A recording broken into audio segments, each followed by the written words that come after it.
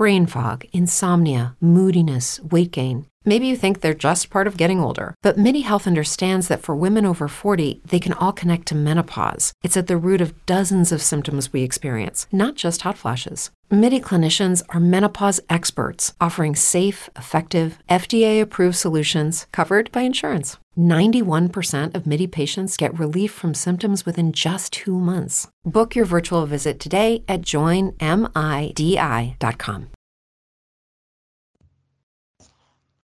All right, everybody. It is Wednesday night, January 11th, 2023. This is the Mindless Wrestling Podcast, part of the Chairshot Radio Network. You can find us on thechairshot.com. You can also listen to us on Apple and Google Podcast, anywhere where you listen to podcasts. We're just about on all of those avenues. You can find us there. If you like the show, share it with your friends.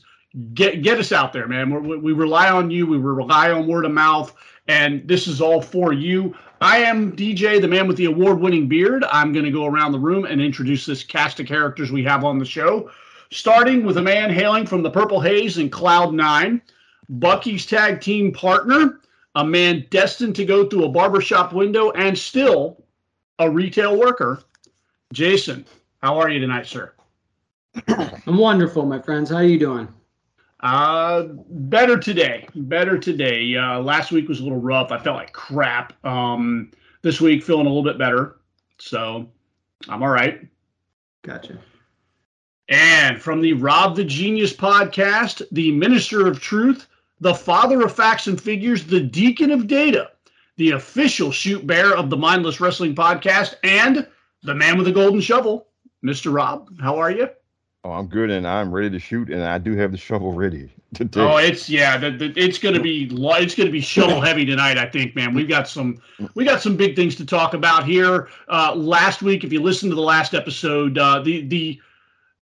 some of the big news was Mercedes Moné debuting in New Japan Pro Wrestling. That got absolutely buried by the news that Vince McMahon was pretty much staging a hostile takeover of his own company and informing the board that he was planning on coming back to work, even though the board unanimously voted, no, we don't need you. He pushed the issue and basically held the whole thing hostage, said, look, if you want to be part of any type of TV deal and or sale of the company, I will be a part of that, or there will be no deal. And him being an 80% shareholder,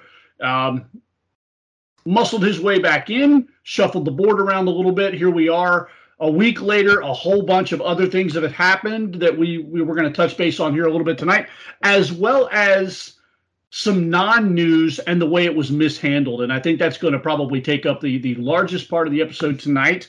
But what I want to start off with here tonight is something non-wrestling related. This was a little topic I got into on Twitter yesterday. Pet peeves. We've all got pet peeves. Jason swears he doesn't really have any. He tries to be a peaceful, gentle, kind soul in the universe. I guarantee we can probably find one thing that bothers Jason to the point where it triggers him. I am a Jedi, man. Peace, calm, collected, Come on. All right. We don't get into those dark thoughts. That's the dark side, man. Okay, well, we're not letting the darkness creep in. This is meant to be a fun little segment. We're going to get into the heavy stuff here a little bit later on, but tonight I want to start off a little bit fun. I'm going to start off with Rob, and we'll just go around the room one at a time. Rob, pet peeve, and why?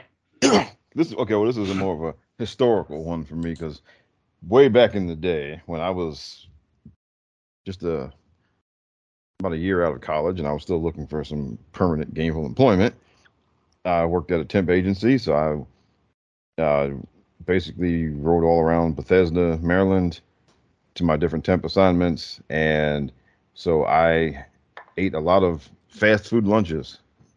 Okay. And this was like 1998, 97, 98.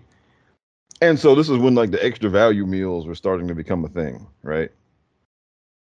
And I wasn't trying to eat too heavy because I was, I was working at temp, I was doing temp assignments. The last thing I wanted to do was go back after lunch and fall asleep because I ate too much, right? Yeah. So I would go to these places and I would say, okay, I'd like a hamburger and a drink, or I'd like a chicken sandwich and a drink. I'd like the chicken nuggets and a drink. And they all said the same thing every time. You don't want the meal? Look, I spent like, if I ever write a biography of my life, or autobiography or whatever, I could write a whole chapter entitled "Do You Want the Meal?" about this time in my life. Okay. Okay, like, do you want? Like, don't you want the meal? No. If I wanted the meal, I would have asked for it. I want the sandwich. I want a drink. I don't want the fries. Okay. And I spent like about maybe like 6-7 months just in like a time loop every day. It was like Groundhog Day for Rob, just to get lunch. I mean, it got to the point where, you know, where I just expect, you know, you say it and then you're like, okay, here it comes. You don't want the meal? No. Or you know, one time, or you know, going to McDonald's, right? You get the chicken McNuggets, right? And you know, they got 6, and they didn't see back in the day. They didn't have 10 back in the day. They had 6, and they had 9, and they had 20. All right, and 9 is such an odd denomination. Like, how do you go from 6 to 9 to 20? I don't know, because whoever made the decision to just go from 9 to 10. I hope they gave that person a raise. Yeah, but back in the day, all right, so you had to get 6, 9, or 20. And the thing about it, okay, and again, I wasn't trying to get fries, but 6 nuggets and a drink wasn't enough, right? So I would go, all right, well, can I have 2 6-pieces, right? Because 6 was like a joke. 9 was just short of being enough, which is why going from 9 to 10 was such a genius move, right? Because 10 is enough. 9, this may sound crazy, but, you know, 9 was not enough. 10 is perfect, right? Right. That extra nugget makes a difference, pal. Well, yeah, but 9 wasn't enough. With the 9, that's why they give you the fries, brother. But I didn't want the fries. Okay? I didn't want the fries because the fries and the nuggets were too much. Okay? All right, but here's a question. What sauce did you get? I always get barbecue, man. Yeah, their barbecue is good. But seriously, their buffalo is way underrated. I don't know that I've ever tried their buffalo because I'm a dude. I will say a lot of things about McDonald's and fast food, but I'm not going to be a critic because I eat not as much as I used to, but now that I'm married. But anyway, their buffalo sauce is real good. I'll have to try that. I'm a creature of habit, so I always get their honey mustard. Once in a blue moon, I'll kind of swerve a little bit and get the barbecue because I'm a fan of barbecue sauce. I had never tried their buffalo. I might have to take you up on that one day. Definitely do it. So I would order I would say, okay, can I get 2 6-pieces? Because I mean 12 was a little bit more. 12 was a little too much, but 9 wasn't enough. So can I get 2 6-pieces? And what did they say? You don't want the 20-piece? No. Nope. I don't want 20 nuggets. Damn it. Okay. What are you trying to say about me here? Like, I don't want 20. And it would, because it would cost less. That was the thing, right? Hey, man. Yeah, I got you. It's like, hey, man, when the shoot bear walks in, you basically just assume he wants the 20-piece, right? Yeah, he's looking to feed himself. Right, of course. But they were always like, well, it would cost less to get 20. It's just like it would cost less to get the extra value meal than to get the sandwich and the drink. And it's like, look, damn it, I want the sandwich and I want the drink. Okay, I want 2 6-piece nuggets and a drink. I don't want 20. Okay, and this went on for about 8 months. I mean, and it was just ridiculous, man. And they were making me crazy. Okay, and I mean, and I assume that a lot of times it was the same McDonald's or the same food court in Bethesda, the same McDonald's. Yes, the same. Okay, so wasn't it like you went to different like parts of town and maybe somebody who didn't recognize you? Right. No, it wasn't, because these temp assignments, they were all within about a 1 or 2 mile radius in Bethesda, Maryland. Okay. It's not like I was in Bethesda on Monday and Baltimore on Tuesday and, you know, DC on Wednesday, right? They were all, and after a while, it's just like, please, I just want the sandwich and the drink. I don't want fries. Okay, please. Oh, that's funny. And Yeah, that was 1998. That was a year, and I could write a whole chapter about that year in my life, but it was spent telling people, telling people that no, I don't want the fries, I just want the sandwich and a drink. You realize it's official now. No, I don't want fries is going to end up on a T-shirt. Yeah. When we finally come up with some Mindless Wrestling Podcast merch, which the idea is in the pipe. For those of you that are wondering, the idea is in the pipe. We're kicking some ideas around for T-shirts. No, I don't want fries with that. It's got to be up there for consideration. Yes. Okay. We'll have to put that on the list. Jason, did you come up with a pet peeve yet, buddy? I do have one. I mean, and maybe I'll get some more inspiration, but now this is going to be a little contradictory because I'm from Boston, Celtics and Patriots and everything, and we got championships falling out of our ears. And I do agree that when you're on an athletic team, you are there to win the championship, period.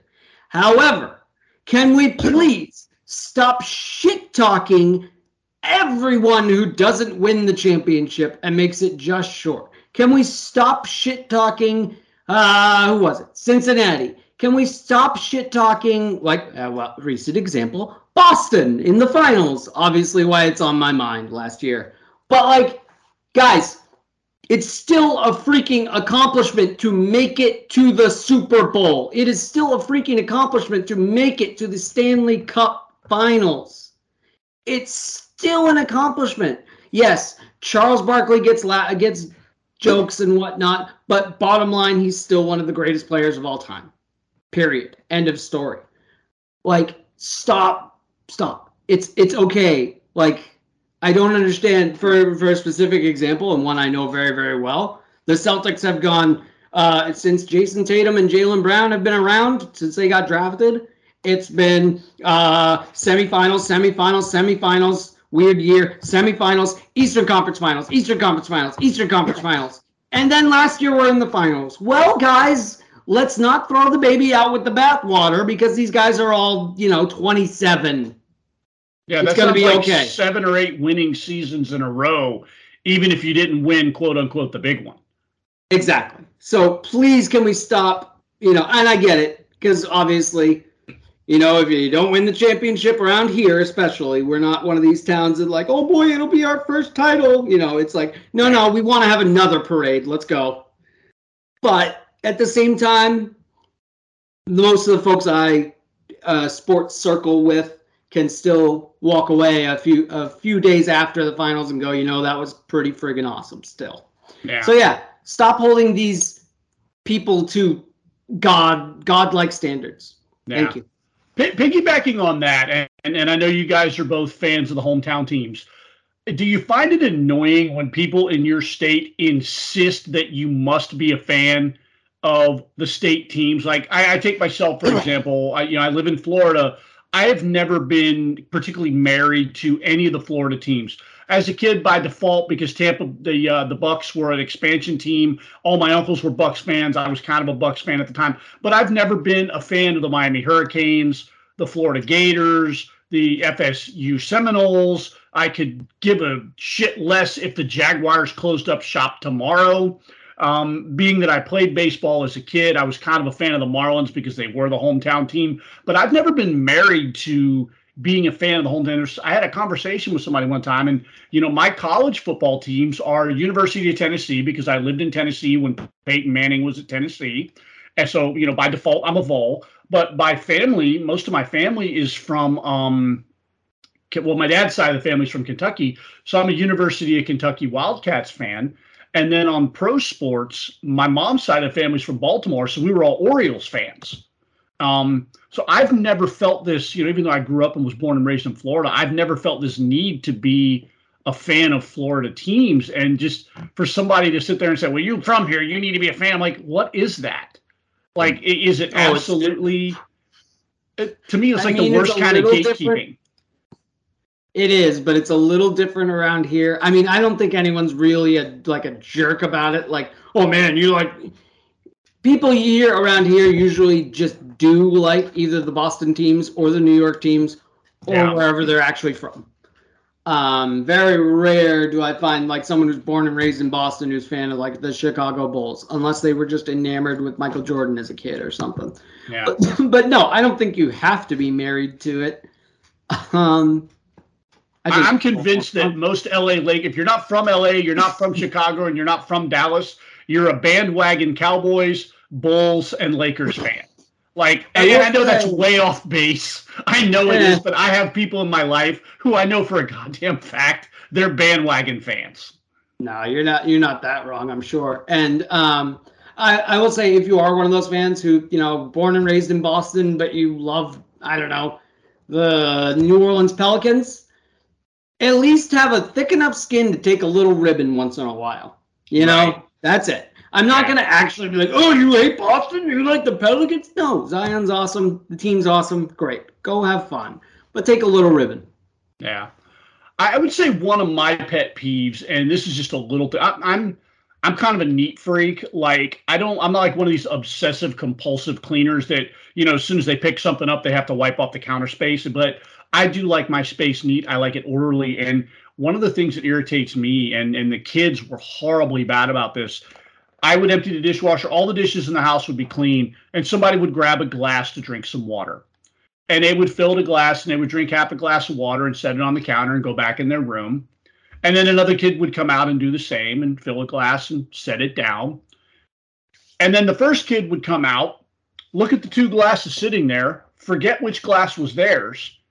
Instead of whether rinsing it out or cleaning it, they would just grab a new glass and start drinking out of a new glass. So by the end of the day, I've got 6 or 8 glasses between 2 kids sitting on my countertop because some idiot couldn't remember which glass they drank out of. And rather than try and figure it out or wash one, now half the glasses in my pantry or in my cabinets are now all over my countertops again after I just cleaned the dishes. Drove me insane. Now I'm down to 1 kid in the house, so it's not as big of an issue, but still, it's once in a while my daughter will do it. She's like, forget she took a glass out, so I'll just get another glass. And I just fucking did dishes.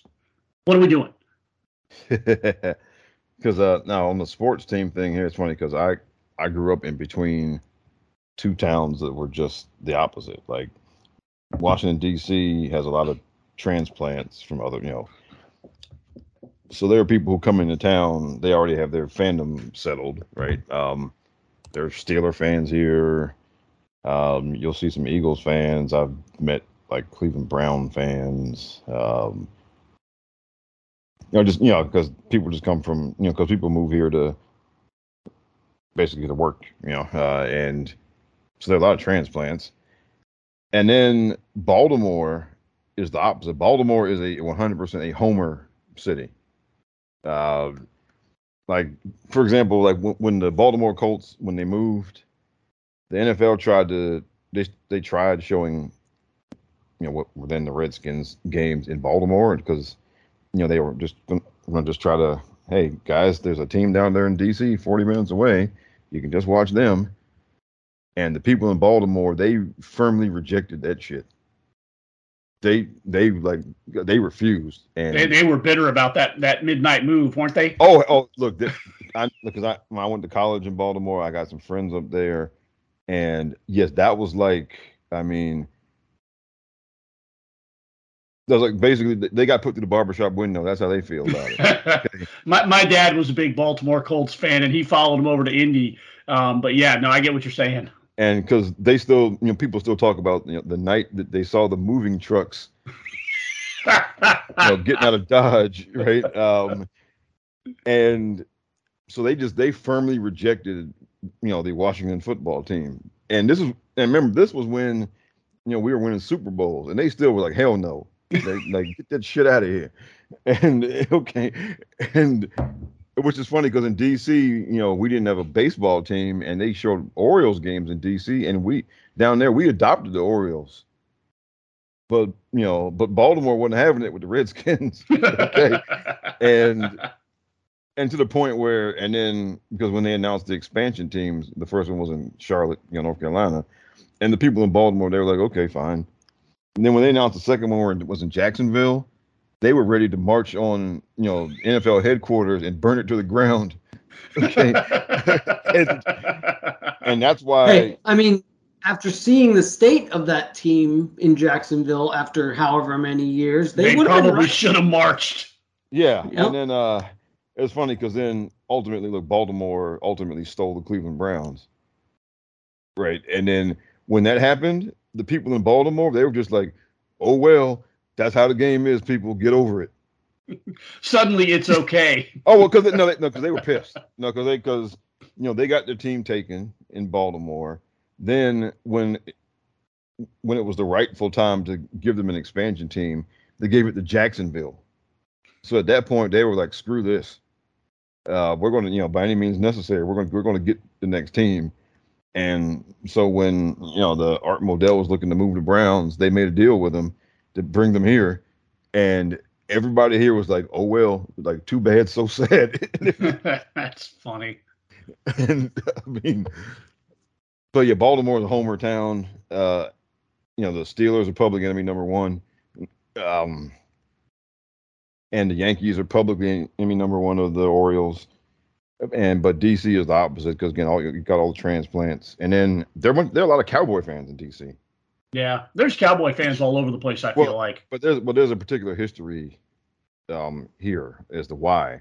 And it's because Cowboys fans and Lakers fans are like venereal disease. They just spread everywhere. But here they have an excuse. The excuse here was that the old Washington owner was George Preston Marshall, who was a flaming racist, and who was the last person to integrate his football team.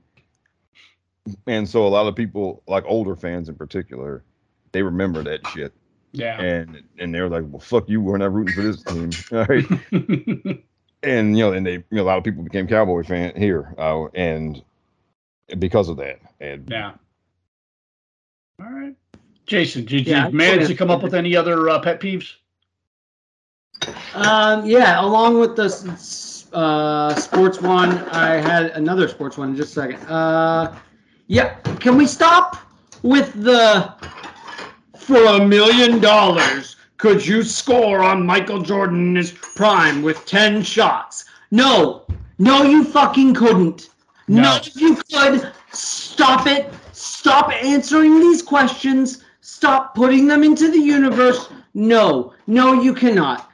Please just stop it with all. And obviously, I'm using a very extreme example, but no, you couldn't score on Marcus Smart or Damian Lillard or any of these guys either. And I couldn't score on the worst player in the NBA with 2 broken legs. You couldn't cover Gronk. You couldn't sack Tom. I'm sorry, he's still going to avoid you. Just stop it. Stop all the normies trying to be like, oh, I could definitely be a super athlete. No, you can't. Stop it. Well, they had pros versus Joes. Dude, I remember this. No. I got an even better one for you. We had a show. What was Scal's show called? Brian Scalabrine. Oh, yeah. Man on the Boston Celtics 2018. He did not play one single solitary minute. He was a DMP the entire playoffs. He got up there on the podium and he had his finals hat on and he was like, yeah, I didn't play right now. But in 5 years, I'm going to tell people I played. In 10 years, I could probably tell people I started. And in 20 years, I'm going to tell people I won the MVP. And you know what? I'm still a goddamn NBA champion, and none of y'all can do anything about it. Years later, after he retired, and I'm talking 12th man, after the Celtics went on a couple more teams, and then he was out of the league. He had a show where he had 12 episodes, and he was not against Joes. He was against former Division I guys who didn't, or Division II or Division I who didn't make the leap, or like as close to definitely not normal, definitely very talented athletes. And and keep in mind, they were 2 or 3 years or maybe even 4 years removed from their prime. Mm-hmm. And this is like 3, 4, 5 years out of the league. And he would embarrass these folks. Embarrass them. He would put them in the post. He would put them in the spin cycle. He'd just be draining shots from the outside because they absolutely can't cover him. Like, stop it with this comparing yourselves to athletes. There's a reason they make millions of dollars. There's a reason they're on television. Yes. Right.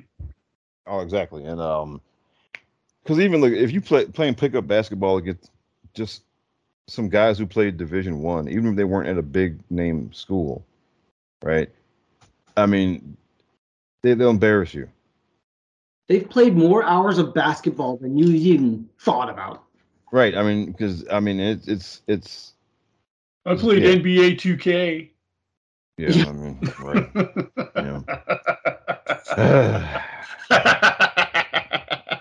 I mean, yeah. Pretty much, man. Pretty much. Rob, any other pet peeves? Not really. No. Right. Nothing outside of the world of professional wrestling. Yeah. We're trying to steer clear of that with this segment because we got a bunch of other wrestling stuff to go over with tonight. I've got one more, and this is one that it probably is this is my big trigger in life. People who can't get to work on time. And when I say on time, I don't mean your shift starts at 8 and you walk in the door at 7:59 and 59 seconds, because I think those people are psychotic. Like, I can't stand walking in the door, clocking in, and going right to work. I don't understand it. Like me, I've got to get to work. I'm always like, I don't have to be to work until like 7:15, 7:30. I'm in the door by 7 o'clock every morning because I've got to get my cup of coffee. I've got to get my mind right. I've got to look over my schedules. I've got to take that deep breath before I plunge into my work day. And, people, to me, if your shift starts at 8 and you're not on the floor working by 8, it drives me insane. And when I see people that they saunter in like 8:01, like, yo, what's up? I'm like, what do you mean, what's up? I've been working for 45 minutes. What are you doing? It's one of those things that just drives me insane. Are you guys like that? Do you guys show up right at your shift start and just immediately go right to work? No, and in fact, I absolutely do. But I also work alone, and I know exactly what the hell I'm doing. So I mean, most of the time. And especially if the shift is like, a closing shift, like 2 to close or whatever. Well, yeah, I walk in at like 1:58. I log into my computer, I punch in, and I say, "Hi, can I help? Who's next?" Like, it's not. But I will say, retail is probably a little bit different than either of your environments where you sit down. I'm in healthcare, so there's a bit of mental preparation you got to get into. Rob, you were going to say? Oh, because back when we used to go into the office, I'd be walking from the subway station, so I would need to just kind of sit down for a minute and kind of decompress, or maybe get a cup of coffee or something. So no, I never just immediately started. But man, I had this one coworker. This guy would see you walking in with food in your hand, and he would still stop to ask you a question about work. And be like, dude, I just got here. Okay. Do you see this in my hand? This is an Egg McMuffin. This is the only thing I'm thinking about right now. Okay. Okay. I'm not, whatever it is you're asking me about, you might as well be asking me what the weather is on Mars, because I'm going to give you, because I have no freaking clue. Okay. Like, I will come talk to you when I am done. Okay. When I'm thinking about work, I will come talk to you, but do not stop me when I'm not even sitting down. You're walking in, right? And this guy was a lunatic, because he would call you. He'd be on the subway, and if something was on his mind about work, he'd call you at your desk from the damn subway station. Hell no. And I'm like, are you crazy? Like, what are we doing here? Yeah. And if I'm not on the clock, brother, don't ask me shit. Actually, I do have one more pet peeve. And it's people who schedule late afternoon meetings. Yeah, that's annoying. Well, and that's not a big deal now because we're all still home. But back in the day, people would schedule some meeting for 4 o'clock, and it's like, are you fucking crazy? Yeah. Like, and especially like when I had to, pick up the kids from daycare or whatever. It was real simple. If you sent me a meeting invitation at 4 o'clock, that got returned with declined. Okay. Like if you're not my supervisor, if you don't have some authority over me, then what is this shit? Okay. Yeah. And because one I went to, I got up and left in the middle of the meeting. I gotta go. Like, I gotta pick my kid up from daycare. And as anybody who's had kids in daycare know, if you are late, They charge you. It's being late to pick up your kids at daycare is like owing money to Jabba the Hutt. It is. Okay. Okay. Is it that bad? Yes. It is. Yes, it actually it is. And even if they don't charge you, they damn sure give you the stink eye when you get there. Oh, and because they charge you too in a lot of places. And again, it's like owing money to Jabba the Hutt, because if you don't pay the late fee in enough time, they will tell you you can't bring your kid back here until you pay. Yep. They actually freeze your kid in carbonite. Yes. And it's not like $5 or $10. You know, now I think one of the local places around here, it's like $10 a minute. Oh, so yeah, it can add up pretty quickly. Yeah, they $10 a minute? Minute, brother. I'm not exaggerating. A minute. I've got 2 of my girls have kids in daycare, after care, in school, and they have to be out of work by a specific time. And if they don't get there, and right hand to God, it is like $10 a minute. And let me tell you, add it to the file. Why we're not procreating? $10 a minute. If you're late picking up your kid at daycare. But here's the thing, right? It's ridiculous. It's ridiculous. It is ridiculous. But at the same time, you understand. You know why? Jason, I can't hear you. Sorry, buddy. I was talking to my wife. Okay, but it's ridiculous. But at the same time, you understand. You know why? Oh, because some of those because you have 30 screaming kids in there or something like that. I get it. Some of those children are spawn of Satan. Okay. Yeah, as wonderful as people may be with kids, by 5:30, 6 o'clock, and dealing with 30 screaming kids, you're like, okay, come get these kids. Yeah. Yes. Yeah, the meter is empty. Yeah. Yeah, for sure. Yeah. The late afternoon meetings, I used to have she's gone now, but our administrator at the time, she and I had a great working relationship. So I had a bit of cachet with how I could talk to her sometimes.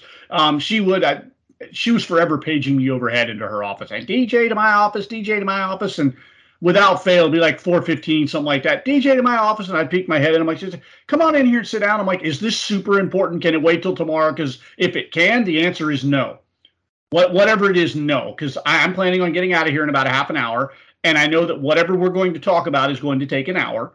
So the answer is no. Same thing, like if I'm off the clock and you come to me with a question, before you ask, the answer to whatever you're going to ask me is no. Okay? I'm eating my lunch.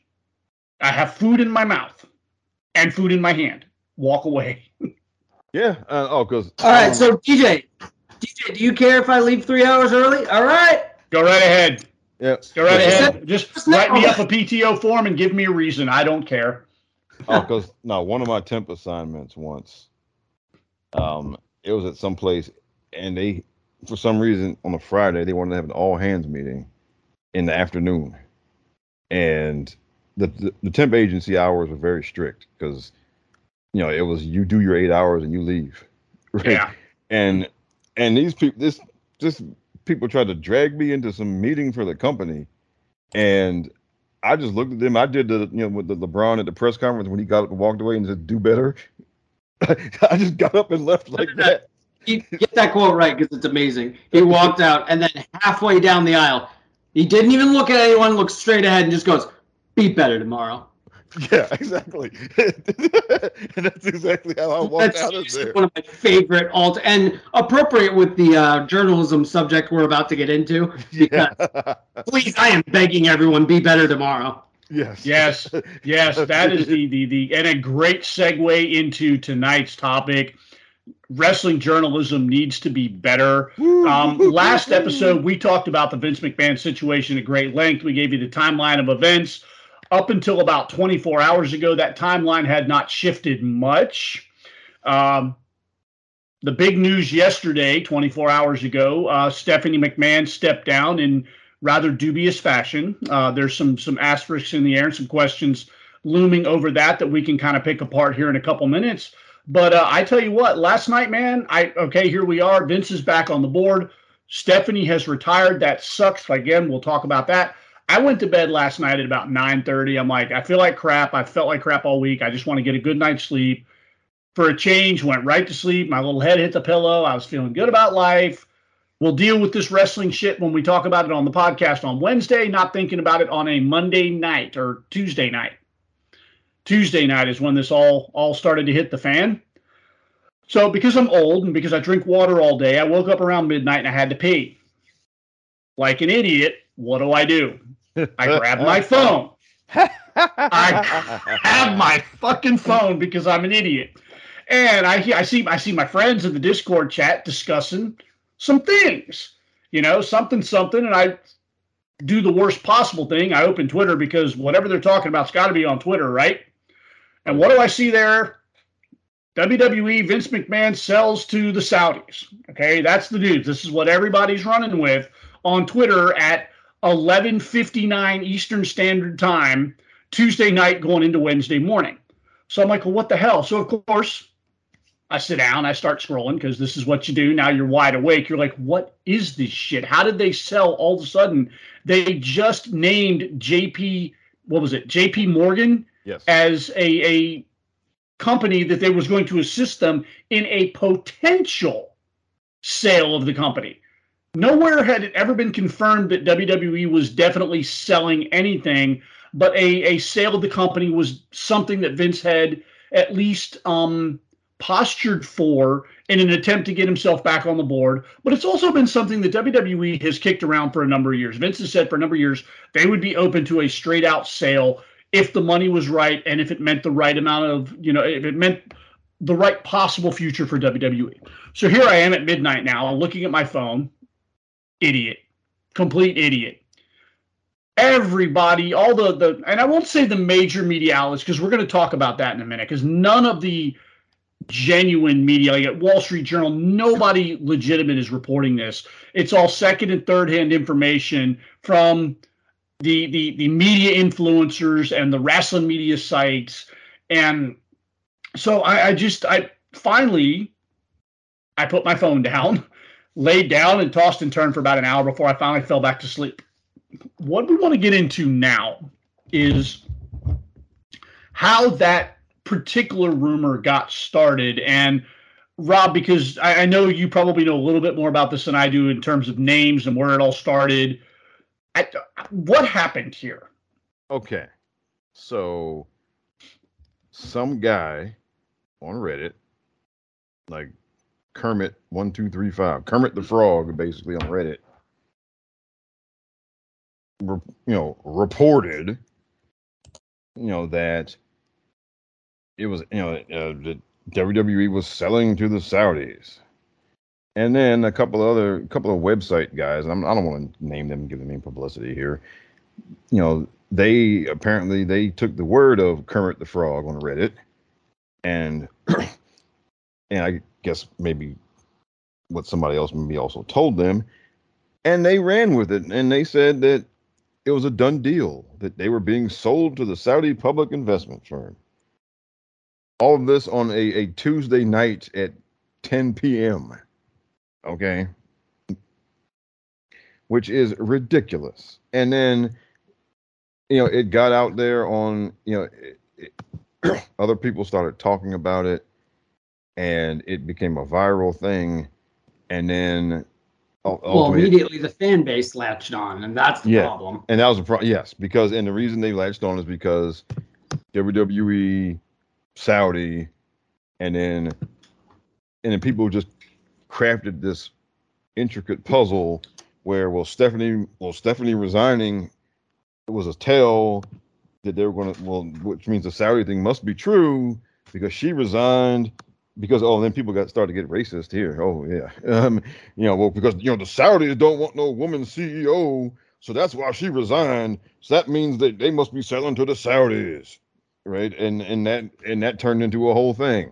It has to be pointed out right there, just to pause you for a second. They literally connected 3 dots to form this whole narrative. WWE has worked with the Saudis in the past. When there was talk of the sale, there were different names thrown out: Disney, Comcast, a couple others. Then the Saudis entered the chat. Okay, there's dot number 2. And then Stephanie resigning the way she did was dot number 3. And as Rob alluded to, the Saudi government would not want a woman in a position of a CEO. Hang on, that second dot is basically conjecture and made up. With the Saudis being in the chat? Well, Yeah, no, they entered it is. as a potential buyer, didn't they? No, they have not. No. They have not. No. Okay, then The I was people on- the mistaken, and I people stand on- corrected. People See, on this the is internet. exactly what we're talking about. Okay, man. then yes, and Okay, I'm here's guilty what- of it. I fell for it. The people on the internet have been saying it. That is all there is. Okay, the people only on the names- internet have been saying it. The only names that anyone from real places like the Wall Street Journal, the New York Times, and all that stuff, the only names that I've heard are Endeavor, which is a European or British broadcasting company, NBC, and Disney. That's it. And Disney's like a long shot. That's the list. I heard Comcast. I heard Comcast Well, was Comcast is in, Comcast is NBC. Oh, okay. See, I don't know all that shit. okay. Yeah, That's and that's it. Not And fair. and Disney's a long shot now because basically, like acquiring stuff, in light of the Warner Brothers disaster and all of that, the whole acquiring big things now is just not a thing or not in favor anymore in a lot of places. Well, and in Disney, and looking at Disney, they're kind of, if depending on how you're looking at this, They're kind of tapped out. well, not only that, but they're playing 500 ball, which sounds good, but in the grand scheme of acquiring things, like they spent $4 billion on the Star Wars properties, and then depending on your perspective, shit the bed on the sequels. Now, some of the other properties afterwards have probably made some of that money back, but then they hit an absolute out of the park home run with the Marvel acquisition. Right. But So I'll tell you this, though. That's the one thing about if it's WWE, if we're just playing this game, everything's done. They literally just have to start footing the bill. Right, Hire yes. Hunter, hire Khan, keep everybody on board. Just foot the bill. That's all you have to do. but again, But Star Wars is like you're making a whole thing. You're making a park. You're making more movies. You're making TV shows. You're making this and making that. Sorry, I just want to throw that out okay, there. no problem. But but like Jason said, the only real, like when you, and again, in the real business media, the names that have been mentioned, it's NBC Universal and then Endeavor. Endeavor is what runs the UFC. All right.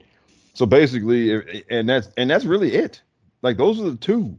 Like, because I mean, people have mentioned Fox before, but they don't get mentioned No. like that. I mean, Now, Yeah. Fox has been kind of a peripheral discussion. I don't think anybody's Yeah. ever considered them as because a I mean, serious potential no, buyer. I mean they have a good deal with SmackDown right now, but to bring Yeah, I think they're perfectly happy with where they're at, but I Right. don't see them investing any further. right, but so that's what it is. And all these other names that you hear kicked around are just people on the internet. Okay, the Saudi thing is people on the internet because they do Saudi shows Yeah. and because it's provocative, right? And in any of these other names, I mean, and so that's what it is, right? And also, I mean, there's also the possibility they may not sell at all. And I'm planting my flag in the dirt right now and saying at this point in time, they do not sell. I think they may be posturing to sell to kind of inflate the profit margin a little bit when they go to negotiate the TV rights. I don't think they sell right now. I still think we are at least 5 years away from a sell-off. Well, and I think it may we're never 2 or happen. 3, but- It may because when the stock price went up recently, it was not because Vince came back. It's because people were anticipating a sale, right? And because this is something Eric Bischoff has talked about a good bit, like because it's a hot property to buy because everything is so self-contained, like Jason said. Excuse me, because yeah, like Jason said, Bless. yeah, thank you. Everything is so self-contained. Like Jason said, all you got to do is plug it in, right? You don't have to write a bunch of TV shows or write a bunch of new movies or hire movie directors you don't, right? So it's a very self-contained thing. It has a stable, consistent audience and all that stuff. So it is a very popular thing to want. But I mean, the cost is what keeping some people away. But it is a hot thing to want to acquire. So if it's on the market, that is going to raise the sale price. That's why the stock went up. Okay, so they may not sell at all. Okay, they may just be floating the idea because, like you said, the more valuable they are at the time they negotiate these new contracts, the more money they can get. Right. Because the value in the company is in the broadcast rights. That is the case pretty much for sports franchises, period. Okay. The value in every sports team is in the broadcast rights.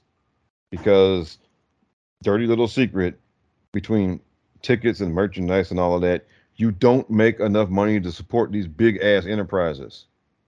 Okay. If the Washington Commanders had to rely on tickets and merchandise, they'd go out of business. Okay. Tickets don't get you a goddamn light up 10 million square foot globe at the stage of WrestleMania, and they don't get you all these LEDs and crazy stuff like that. It's the TV money. And again, you have 32 NFL teams because you have TV money for 32 NFL teams. Okay, the Commanders have abysmal attendance the last 10 years. They don't, and the only reason they sell merch is because they changed the name, and there's new merch. Okay, but they have abysmal ticket sales. They have abysmal TV ratings, and yet they're about to be sold for like $5 billion because of the TV money, the NFL TV money. Okay, that's how that is the value of a sports franchise, and we're going to call it WWE a sports franchise for right now because for TV purposes, it is a sports franchise. Yes. Okay. And it's a franchise. Just put it that way. It's an entertainment franchise. It's a self-contained. Like the NFL, it has a built-in audiences, like the NFL, it has, like any sports, it has a built-in loyal fan base. Yes, and then but the value, so what I'm getting at here is the value in WWE, the monetary value is in the TV contracts. So if they enlisted JP Morgan to help start the process on possibly selling, what's going to get them the sale price is the TV broadcast rights. So the TV broadcast rights are part of the deal. So negotiating that is part of negotiating any sale.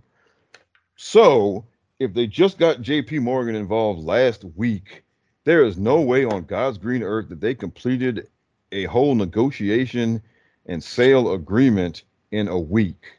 To a foreign country. At that. Yeah. Okay, that's got to go through all sorts of checks and balances. And you don't sign this at 10 o'clock at night on a Tuesday. And then all this publicly traded company in America that's worth billions of dollars. Yes, and so there's no way that is happening within a week. Okay, I'm sorry. That should have been the red flag of all red flags. Okay, because it makes no sense. And here's the problem that I'll give you. Every single one of them, and I'll do people at the top, just so we know. Sean Ross Sapp, Ryan Satin, whoever. If you've got an ear to the ground, and if you've been in this as long as we have, you know that too, you fucking losers. You know that just like we do, but you did no due diligence whatsoever, and you started this firestorm. Why? Because you knew people would click on your articles and click on your stuff. And okay, that's the nuance, but let's be fair. And our boss here at the Chairshot Radio Network pointed this out. Sapp did not start the fire. Okay, didn't start it. Was not his story. Didn't break it. None of the only one who they did fan the flames by acknowledging it to begin with. Alvarez came out and said, what was his quote? Monster news upcoming or incoming. Well, that was the thing. Hold on. That was the thing. Everybody all of a sudden started doing that. It started with Alvarez, and he's like, monster news coming. And then Denise, what's her bucket Denise over ran with it. Is like, oh my God, I'm hearing things, and not saying what it is. It was all this vague reporting on a non-story, and they all did it for traffic. And I know Greg's argument will be, well, but they didn't start it. They didn't say anything. They really didn't perpetuate the story. They didn't, but they did. Because if you're somebody like Sean Ross Sapp, you're Sean Ross Sapp, you are, and he's got me blocked for whatever his reasons are. When he's right, we've defended him on this show. In this particular case, you have positioned yourself as this generation's answer man. You're the know-it-all guy. You're the guy in the know. And to be fair, he is. When there are releases incoming, Sean is one of the first 3 people to know and one of the first 2 to report it. When there is genuine news, Sean is one of the people on the phone. When there is a financial discussion, Sean is one of the people included in this whole discussion. Fact. Okay? He is, at least to that degree, an inside guy. If you, as the inside guy, usually the one of the first, if not 3, the first 5 people who know something, and this story came out and you didn't hear about it, your first response should have been, I've heard nothing. This is not news. Move on. That's not what he did. He treated this like well, we don't know anything yet, but, in parentheses, I know this will generate traffic, so I'm going to play along and see where it goes, even though I know it's bullshit. And this is my frustration with it. If you look at his tweets, he's very vague. He's very, I don't know, could be done. I can't confirm anything, blah, blah, blah, blah, blah, blah, blah. And then people are now saying, well, Sean never said it was true, blah, blah, blah. Doesn't matter. Denise works at Fightful. A bunch of other people work at Fightful. Sean, you're the grand poobah over there. Everybody else is saying it's true, and you're saying that you have no idea. Right. So either and the argument will be, well, the public asked, and they have an obligation to at least answer it as they know it. They don't know anything. They don't know anything because there's nothing to know. You just say, I don't know, I haven't heard, end of story. Don't sit out here for clicks and views and engagements and all this other shit and try and perpetuate a story that you are 99.9% sure is not valid if you use an ounce of common sense, given all the criteria that we just outlined 5 minutes ago. There's no way that a major multi-billion-dollar sale of a huge multimedia company is going to happen in 7 days to a company across the pond, or to a business across the pond. It is not going to happen that quick. And you know this. But we perpetuated the story, put a whole bunch of people in panic at a time when Vince McMahon just coming back has a lot of employees within that company already on edge because they don't know whether he's going to be a part of creative, whether he's going to be part of that process. Remember, Vince McMahon over the last 36 months has let a slew of talent go. A lot of them Triple H just called back. Right. William Regal being one of the most notable. He left, as Ray Cash pointed out last week, he left a really good opportunity with AEW to come back to WWE. And within a 2 weeks period of time, the guy who fired him is suddenly back in charge. You think William Regal's not sitting on eggshells right now? Now we've got this story that potentially a very controversial sale has just happened where talent in-house, talent who I might add have big spots on TV right now, have are morally at odds with a potential business deal with a Saudi company. They already don't participate in the crown jewel and the Saudi sponsored events. So you're telling me that now so you let this run out here and you let it become this huge thing, knowing that these people are there. And there's the problem, because if the rumor started that it was NBC Universal, Fox, ESPN, well, that'd be Disney, but whatever. It would have been like, oh, well, that's weird. Let's look at that in the morning. Yeah. It wouldn't have nearly created this firestorm, but you people know what a firestorm it would create because, yes, as Rob alluded to on Twitter, we probably do care about these people too much. That's a fact. But you know what? We do care about these people. So when you just dangle the fact that Sami Zayn, I don't know him from a hole in the wall, but I like the guy and I hope he does well. He would be in a really fucking terrible position if that occurred.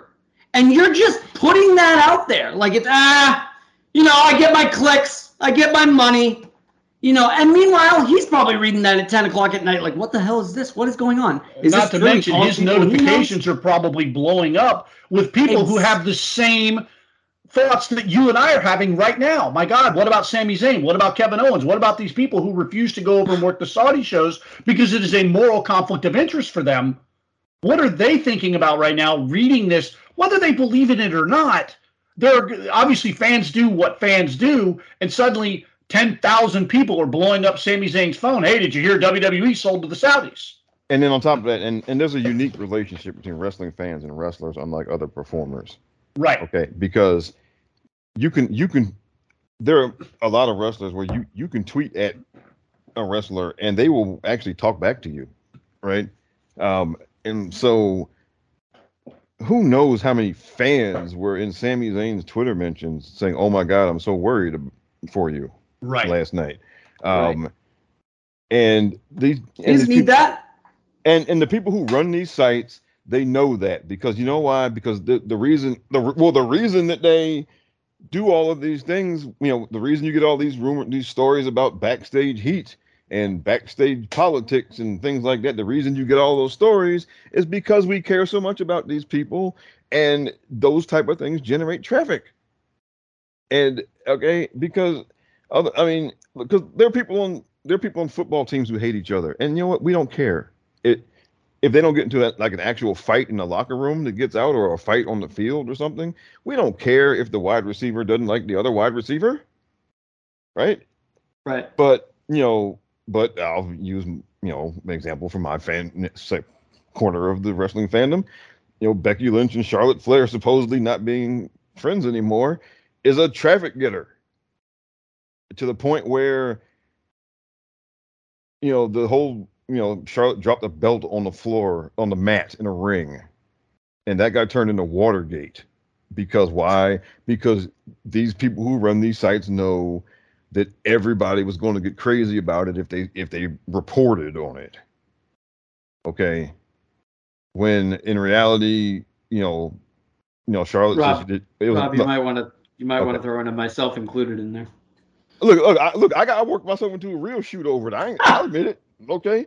And so, yeah, I'm speaking from experience here, okay? Because, because a day later they were hit pieces, right? I mean, and they were put out there. Why? Because they knew everybody would bite on them, okay? And that's okay. And I won't go too far. I mean, I won't go rambling on that. But basically, these folks know that we care too much about these people. They know that that you can get traffic by just generating any type of report or story or anything that has to do with the well-being or the whatever of the wrestlers themselves. And they know that by putting that stuff out there, they will get traffic, they will get hits and all of that. And the whole thing about, again, Saudi is provocative because of, the controversial stories about the government itself. And it's a provocative issue for wrestling fans, because it's always a topic of debate whenever time comes for them to go back there and do another show. And so, again, like Jason said, if the rumors were that they had sold NBC Universal, we would all just be like, "Oh, okay, that's what we thought anyway." We'd be having a much different podcast here tonight. Yeah, and we might not even talk. We might not even talk about it, because who cares? Right. Because the only thing that's going to happen is, they're going to put SmackDown on USA one night instead of on Fox. Okay. Yeah. I mean, that's really all that would change. Right. Really. But you thought Saudi is provocative because of all of that. Saudi is also provocative because, let's be honest, a lot of folks are racist. Yeah. And all of that, and that's why this got the kind of traction it did, and that's why even if you were saying to people that I've asked, I don't have any information. Okay, there was a step further you could have taken it, and the step further would be to say that, guys, this is stupid. It's not news until somebody reports it. Some guy off of Reddit broke this. And Kermit 123. Apparently, Kermit 1269 or whatever he is. Apparently, this person has broken some other stories in the past. However, those stories are all contract based, and this person's walking out, and this person's coming in, and that person. That's the stuff that, Sean knows, and Ryan knows, and everybody knows, because that's water cooler talk. You can get that from a janitor. You can get that from the low card guy that you're buddies with. You can get that from a lot of people. Yeah. You're not in the boardroom. Stop it. Yeah. Stop it. And that's the part of the whole thing that irritates me. Is like, okay, yeah, you guys have an ear inside the door. Okay, that much is true. You've got that much of an inside. Nobody, unless you are in that boardroom, knows exactly what's going on at all times. One of the takes that I saw with the Saudi thing, and I think this is what really, really kind of kicked it up a notch and kicked it into full gear. People have been part of the frustration with WWE is it not me personally. What I'm about to express are not my personal views. A lot of people frustrated with WWE content and the fact that it's catered towards a very specific type of audience and a very specific age demographic, and they've been pining for the return of the free-for-all Wild West days of the Attitude Era. And there is some speculation that if WWE were to sell to a Saudi company, that the company would again go private. Once it goes private, you lose the board of directors, you lose your shareholders, you are not beholden, you are not a slave to that master. Okay? So now you can go back to creating pretty much whatever content you want within the allowable of the network that you're on. And this, I think, is part of what people were running with. They're like, wow, if they sell there, they could do whatever they wanted, and we could go back to because I actually saw takes like that in scrolling through some of the content or some of the comments. A lot of the takes were, wow, if they go private, they can go back to blah blah blah. I'm like, you fucking idiots! Is that what this is about? Well, like, is that really what this is about? And again, but that's that's another thing where people have talked themselves into a thing, and because Vince is a crazy old man and Vince is a control freak, therefore, well, Vince wants to take the company private so he can do whatever he wants. And to be fair, that's not an unrealistic conclusion to come to. But okay, but you don't have any evidence of that. That is there's none. There's none. It's all based on the old man is crazy. I wouldn't put it past him. Well, let's say this. Okay, Vince McMahon likes money. When did he make that company the most money? When he fucking took it public.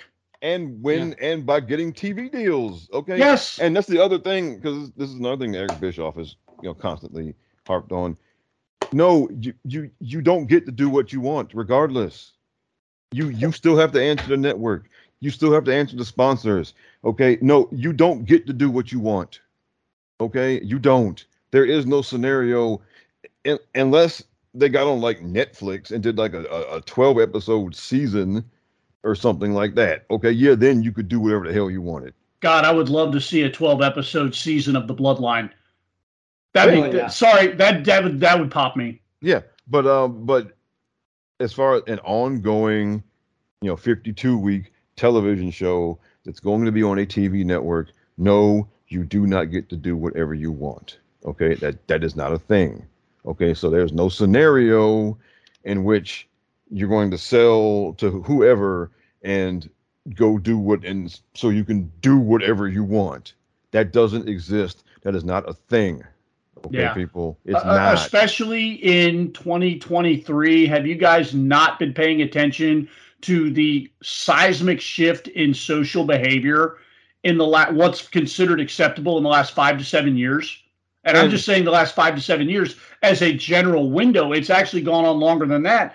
You are not going to revisit the Attitude Era. You're not. It's not going to happen. And like we said at the beginning, the value of the company is in the TV contracts.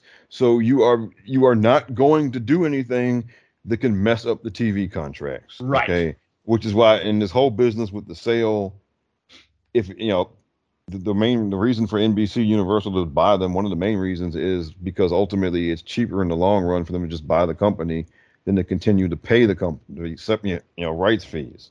Yeah. Okay. But but as it is right now, the monetary value of the company is in the TV rights. So you are not going to do anything with the product that's going to jeopardize the television rights. Right. So no, there's no the do what you want on is not a thing. Well, and I don't think a lot of these people that are pining for that don't know how many times Vince's ass got in trouble for the stuff that they did on TV. Legit. How many times did the FCC come down on WWE for stuff they put on TV? Remember, they had to fire Daniel Bryan because he choked the guy with a necktie on television. Yeah. And somebody got so pissed about it, they fired him. Yeah. And they had to go back about a month or two later and explain themselves and say, no, this wasn't what you think it is, and he's okay. And they had to go get him his job back because they fired him on the spot because I don't know if you remember this, Rob. There was an incident on TV, and this was, I don't know whether it was NWA, pre-WCW, or the early days of World Championship Wrestling. And my memory's a little foggy because we're going back about 30 years here now. I believe it was Terry Funk. He was a heel, and he came to the ring. The plastic bag over the head. I forget who he did it to. You can remind me. He did it, Rick. He did it to Ric Flair. He put a plastic bag over Ric Flair's head in a simulated suffocating angle. The next week on TV, Terry Funk, who's the heel, had to get on TV and apologize for that whole angle. And let's not forget that the mother of them all was when Dusty Rhodes got fired because they did the spot where the Road Warriors put the spike into his eye. Yeah. He got fired for that. He was the booker. And he got fired. He got fired. The Hall of Famer, the legendary Dusty Rhodes, they told him to get the hell out for booking that, okay? So there's no scenario where Vince can just, quote unquote, do whatever he wants. He still has guidelines he's going to have to follow, and those guidelines are not so dissimilar from what he already has in place with a board of directors and shareholders already in place. Yeah.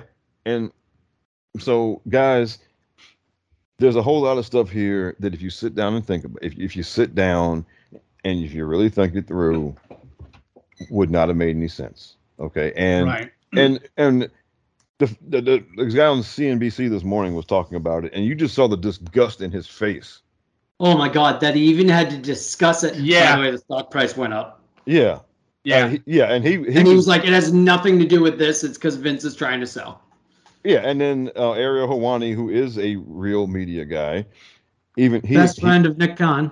Yeah. And he explained it in detail. And look, he even threw in hey, it may end up happening because, I mean, you do have to put the caveat in there until things are indeed final.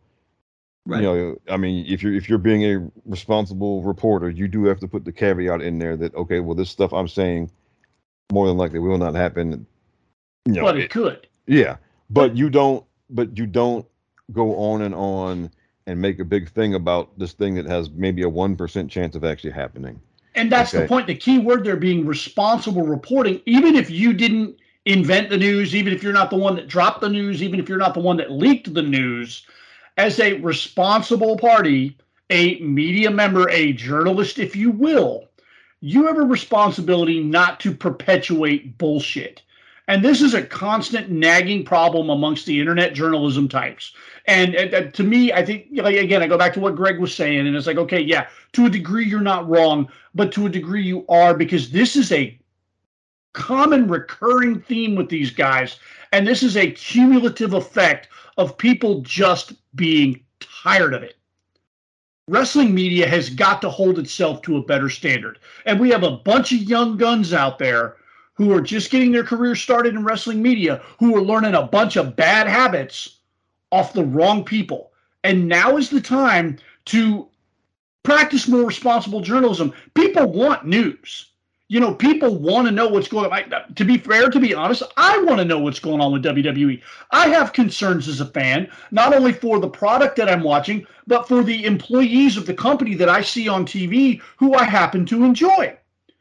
I have concerns, and we can discuss some of that in just a minute. So, yeah, as a fan, I get it. You want to know what's going on. We all, applauded because the dirty old man was finally out the door. The guy who was the cause, and I say this with some degree of sarcasm, the guy who was the cause of all WWE's problems is now out the door. Okay, he's gone. The guy who gave you PG programming, and the guy who won't book your favorites to win, and the guy who signed a deal with the Saudis to go over and do pay-per-views, all these things. That guy's gone. And he gave Roman Reigns 17 WrestleMania main events. God bless you. He pushed Roman Reigns down our throat. He pushed Charlotte Flair down our throat. God damn it, we want Becky Lynch all the time. Okay, Vince McMahon is gone. your savior, your Lord and Savior, Triple H, and no disrespect to him, I love his work. We have put him over on this podcast. He's now in charge. Stephanie, all the capability in the world to run a multi-billion-dollar company, is CEO. Nick Khan's in there. Nick Khan's done some good. We are headed in the right direction, pal. And all of a sudden, that got ripped away from us overnight. So I get it. As a fan, as somebody who does a podcast talking about this shit, yes, we want news. But like Jason said last week, because Jason didn't even want to talk about this last week, because there was really nothing to talk about until there was. The last 7 days have produced enough fruit for us to talk about, with Vince definitively coming back on board, with Stephanie definitively resigning, which I want to talk about in a minute. But as journalists, you guys have a responsibility to your listeners, and that responsibility is not to perpetuate nonsense. It's to report what you know. And if you don't know anything, just say that. Yeah. Well, I heard Vince is selling to the Saudis. I don't know. I haven't been told. Right now, I think it's bullshit. Until I hear more, there is no story. End of it. You don't have to go through this thread of tweets answering people. Put out a blanket statement. This is what I heard. I don't know anything. Until I hear more, there's nothing to know. Because I can promise you, Sean Ross Sapp's reach is much further than Kermit12345 on Reddit. Okay?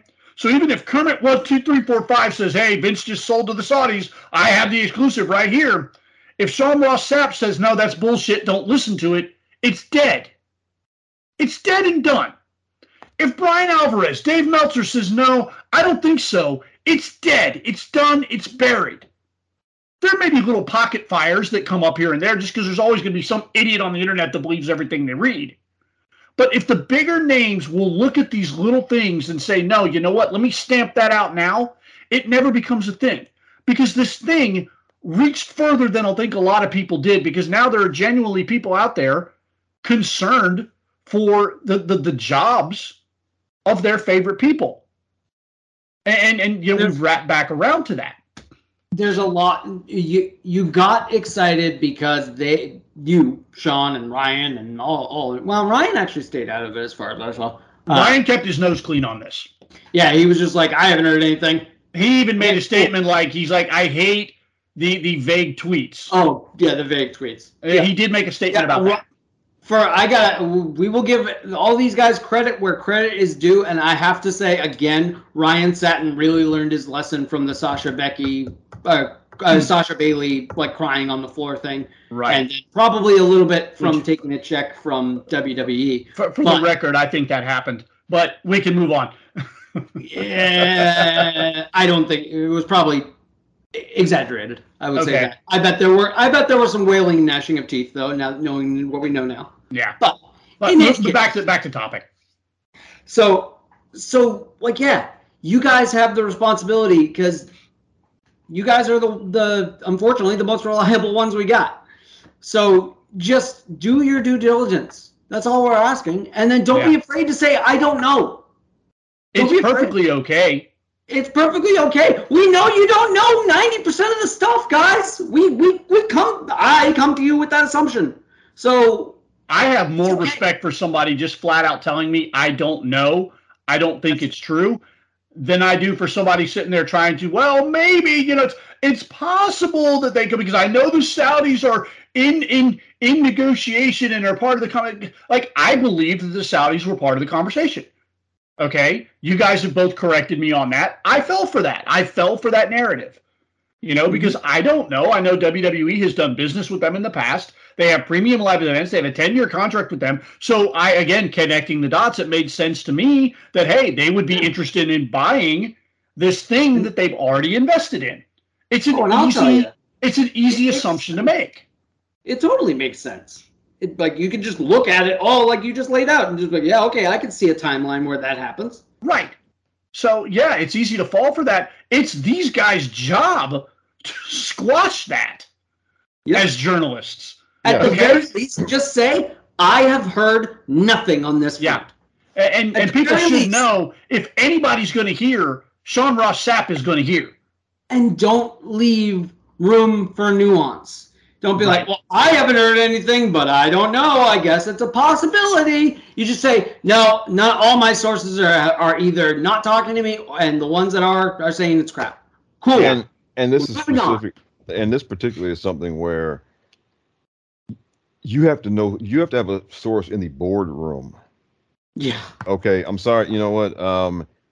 Mustafa Ali, just to throw a name out there, doesn't know. Okay.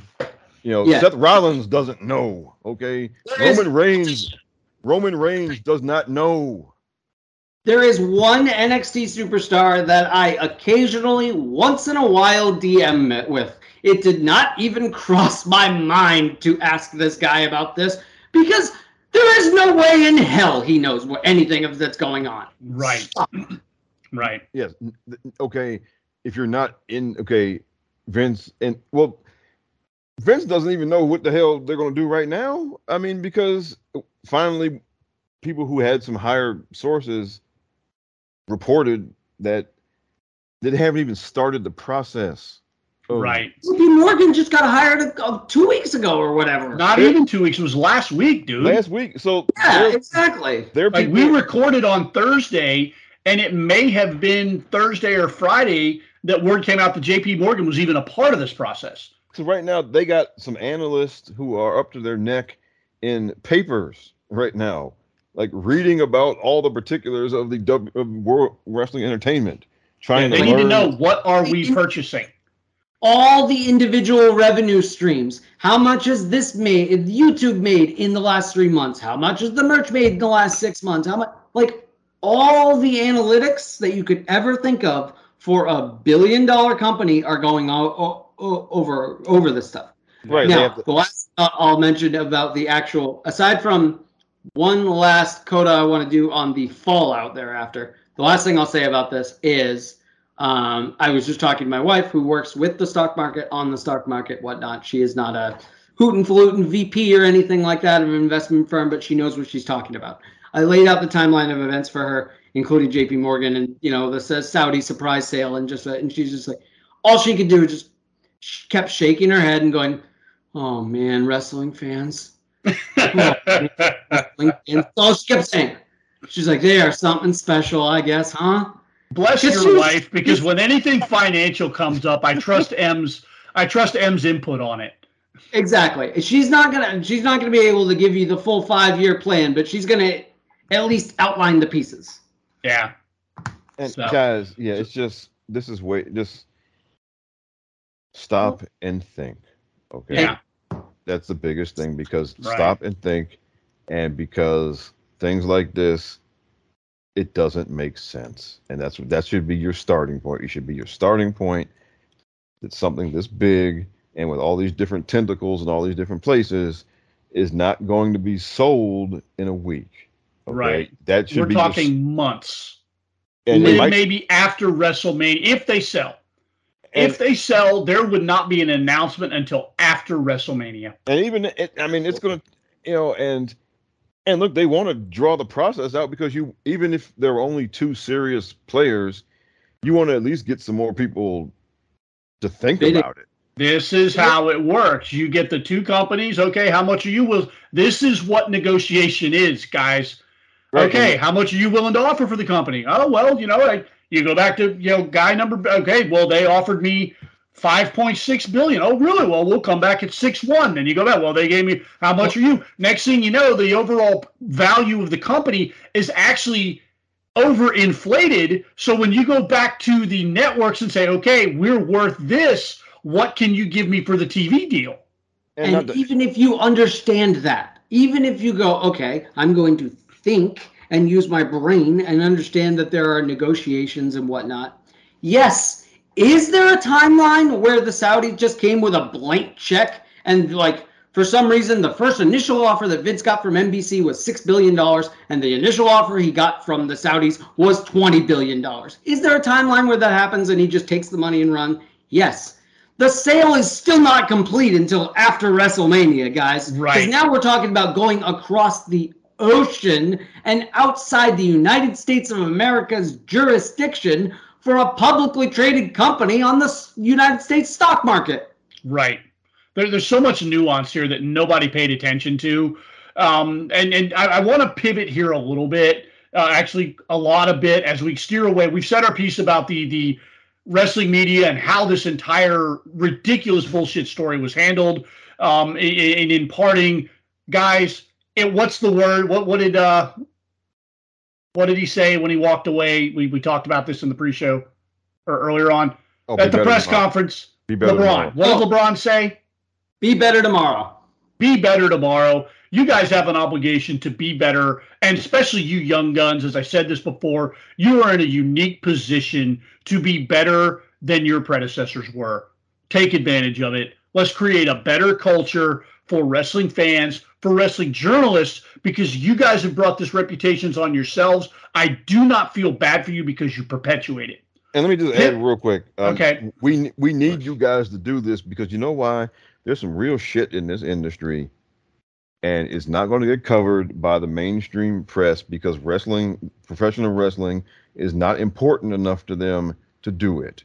Right. The sale of WWE is beyond that. But like they're not going to talk about it. Like the speaking out give a stuff, shit who world champion is. And like the speaking out stuff is what I'm thinking of here. Yeah. It didn't make its way to any mainstream outlets because professional wrestling is not that important to those people. And so if you are really concerned about the victims and potential future victims of those type of things, guess what? Wrestling media, you guys got to do it. Yeah. Yep. You guys got to do it. Okay. Y'all got to do it. Okay. Because the mainstream press doesn't care enough about pro wrestling to get into that. It is going to be up to you guys to dig up stuff like that. Right. So let's pivot a little bit and talk about some of the ramifications of the last week, and now that we have a little bit more news, we can talk a little bit more about it. Obviously, I just wanted to do tie a bow on the fallout that kind of happened with in the reality that wrestling fans put themselves in last night, where suddenly WWE was owned by the Public Investment Fund of Saudi Arabia. And they, of course, well, I guess I'm going to stop watching. Okay, that's fine. I understand that. Saudi Arabia is a fucked up country. No bones about it. That's fine. Please stop using that unless you're actually going to fucking do it. Yeah. Stop saying it because you're not going to. You're not going to stop watching. You're not going to. Oh, and by the way, are you going to stop using Uber? And are you going to stop buying Capcom games? And are you going to stop supporting the Red Sea Project? Stop! Don't buy any tickets from Live Nation, please. Don't get any don't fly on any Boeing jets. Don't use Facebook. Don't use a Citigroup credit card. Don't use Disney. They got a $4.98 million stake in Disney. So no Marvel, no Disney, no Bank of America. Switch to Citizens or something. Berkshire Hathaway. So if you use them. Stop going to BP Oil. Stop going to JLo platforms. Oh, they bought another stake of Uber, so really stop using Uber. Stop using WeWork. That was a whole thing. Let's not go there. Yeah. So, guys, and what's one of my favorite? And sorry, this might be in the running for my shirt. There is no ethical consumption of capitalism. Yes, that is one of Jason's catchphrases. If you've been listening to us. And that one last thing on that, if you really do want to take a personal stake in this and say, you know what, this is a bridge too far. I don't care. That was, this case with Vince wasn't a bridge too far. When they fired this guy, when they had this speaking out thing, when that wasn't a bridge too far. This is a bridge too far. That's fine. Go. Actually do it. And be gone, and whatever the next thing is, just be gone. Because you're looking for a reason. You've been looking for a reason for years, or you just want to be fucking miserable. So just go. I'm watching a show right now that I think you would really, really enjoy. There's a gentleman with a Burberry scarf. It's on Wednesday nights, 8 o'clock TBS. Go check that out. It's going to be awesome. But the guy who runs that company, who did his dad do business with? That'd be Saudi Arabia. Yeah. We don't talk about that. Remember? Oh, and the NFL. You got and the NFL. The patron That's saints a over the whole NFL. discussion. Yeah. But like I said, we're going to pivot a little bit and talk about some of the ramifications of the last week.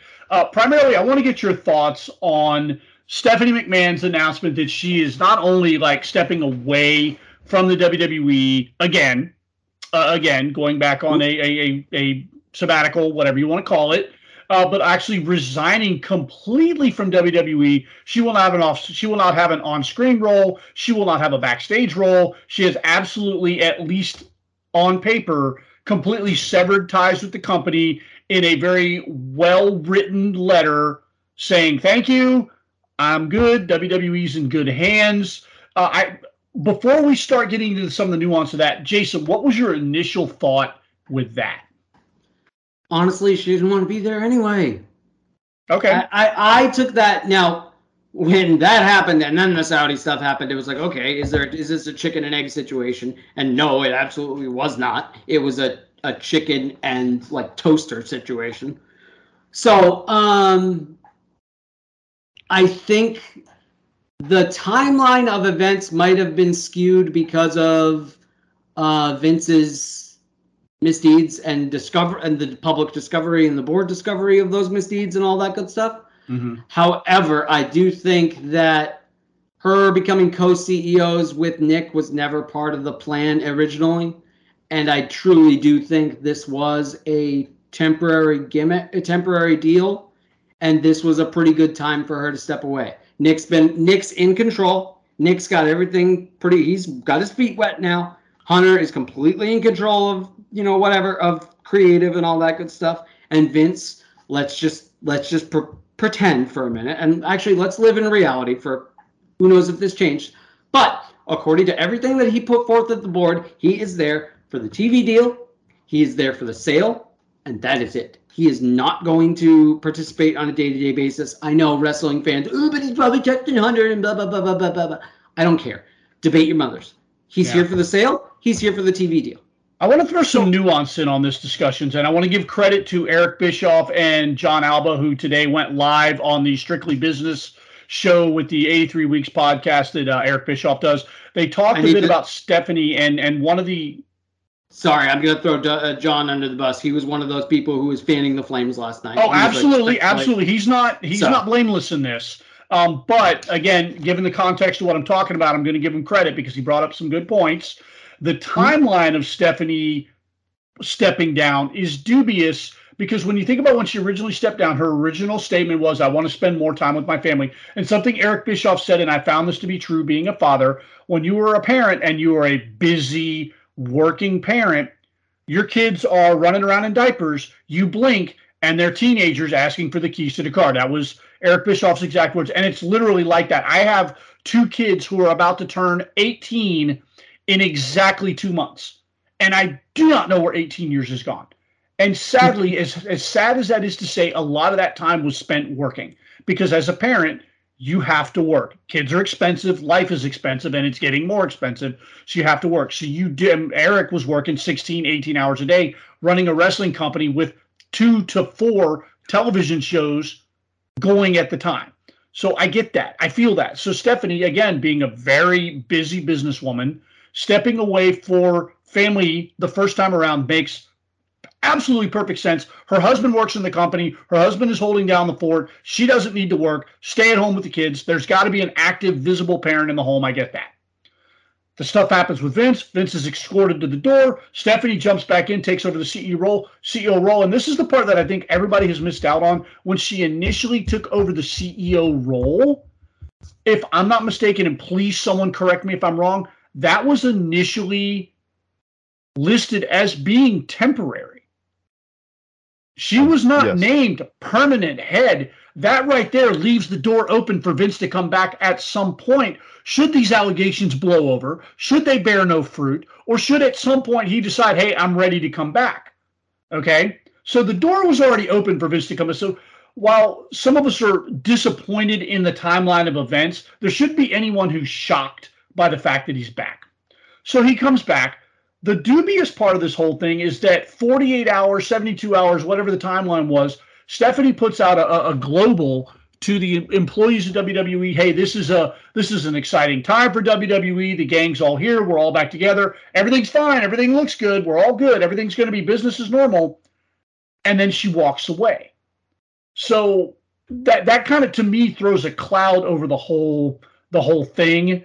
And one thing that John Alba brought up was when Vince initially sent his letter to the board and he said, hey, I think I should come back. You guys are in the middle of getting ready to renegotiate. I need to be a part of that. It would be in your best interest. The board unanimously told him no. Okay, and this is, again, I'm pulling this from John Alba and Eric Bischoff. Again, want to credit both of them for having this discussion, but I want to get this panel's opinion on this whole thing. So the board unanimously says, no, we don't need you. Thanks, but no thanks. On that board are both Triple H and Stephanie McMahon. Now, there is the option for both of them to not vote. So if they don't vote and the rest of the board votes, it's still a unanimous decision. Right. However, the question is, did they vote and did they agree with the board on whether or not Vince should come back? And does that play a part in, okay, this is awkward. He's coming back whether we want him to or not. I think I'm just going to tap out and leave. Superficially, one can see why it looks like that. Rob, your thoughts? Well, I didn't think about it myself until Bischoff and John Alba brought it up. Because, like most people, I assumed that they voted, right? But there is a possibility that they did not vote, that they abstained. And so unanimous just means that everybody who voted yes or no or whatever. That's what unanimous means, right? Right. And so it is possible that they abstained from voting. So therefore, again, this kind of family drama that people are concocting again, and we are concocting it because we don't know. Right. And this is the thing, and I'm speaking as a mathematician and as a scientist here. It's not even a variable; it's an unknown. You don't know, so you do not write a conclusion when there's a big fat thing in the middle that you don't know. So here again, we have talked ourselves into a conclusion based on speculation that something we don't know. Dude basically said, "Back off! I'm a scientist." Yes, and Rob just mathed all of you over the head. But that's what it is, right? I mean, look, in math equations, you have constants, you have variables, you have shit you don't know. Or in science, if anyone ever doubts you, just hit him with the Peter Venkman. Back off, man. Back off, man. I'm a scientist.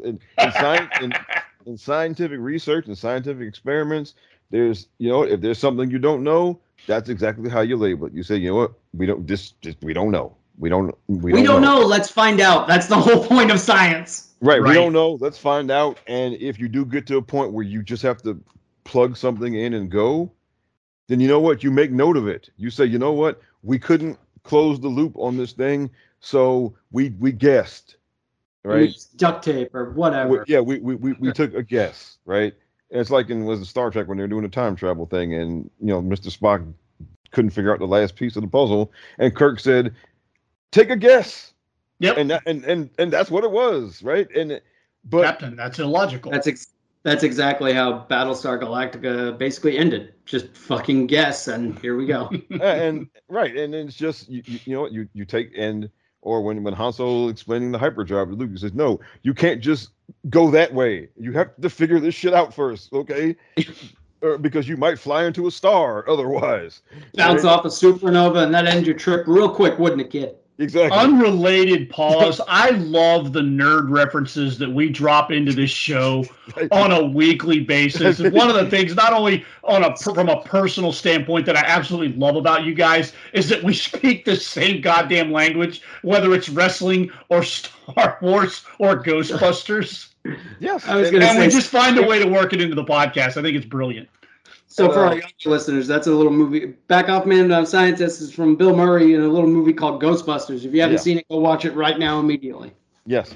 And but again, we are we're getting to a point in the where we don't know. Yep. That's okay, because forget the contract stuff, like the contract. Oh, this person's going from AEW. This person's going from. Blah, blah, blah, blah, blah. We're out of our depth with that stuff, guys. Yeah. Yeah, we are. We don't know why Stephanie stepped down. We don't. We can speculate, but we can have a little fun with it. But I don't know. I'm not sitting here being, getting anxious about anything about it. Right. If you're going to, and again, drawing conclusions against stuff that you don't know, and it's okay to say I don't know.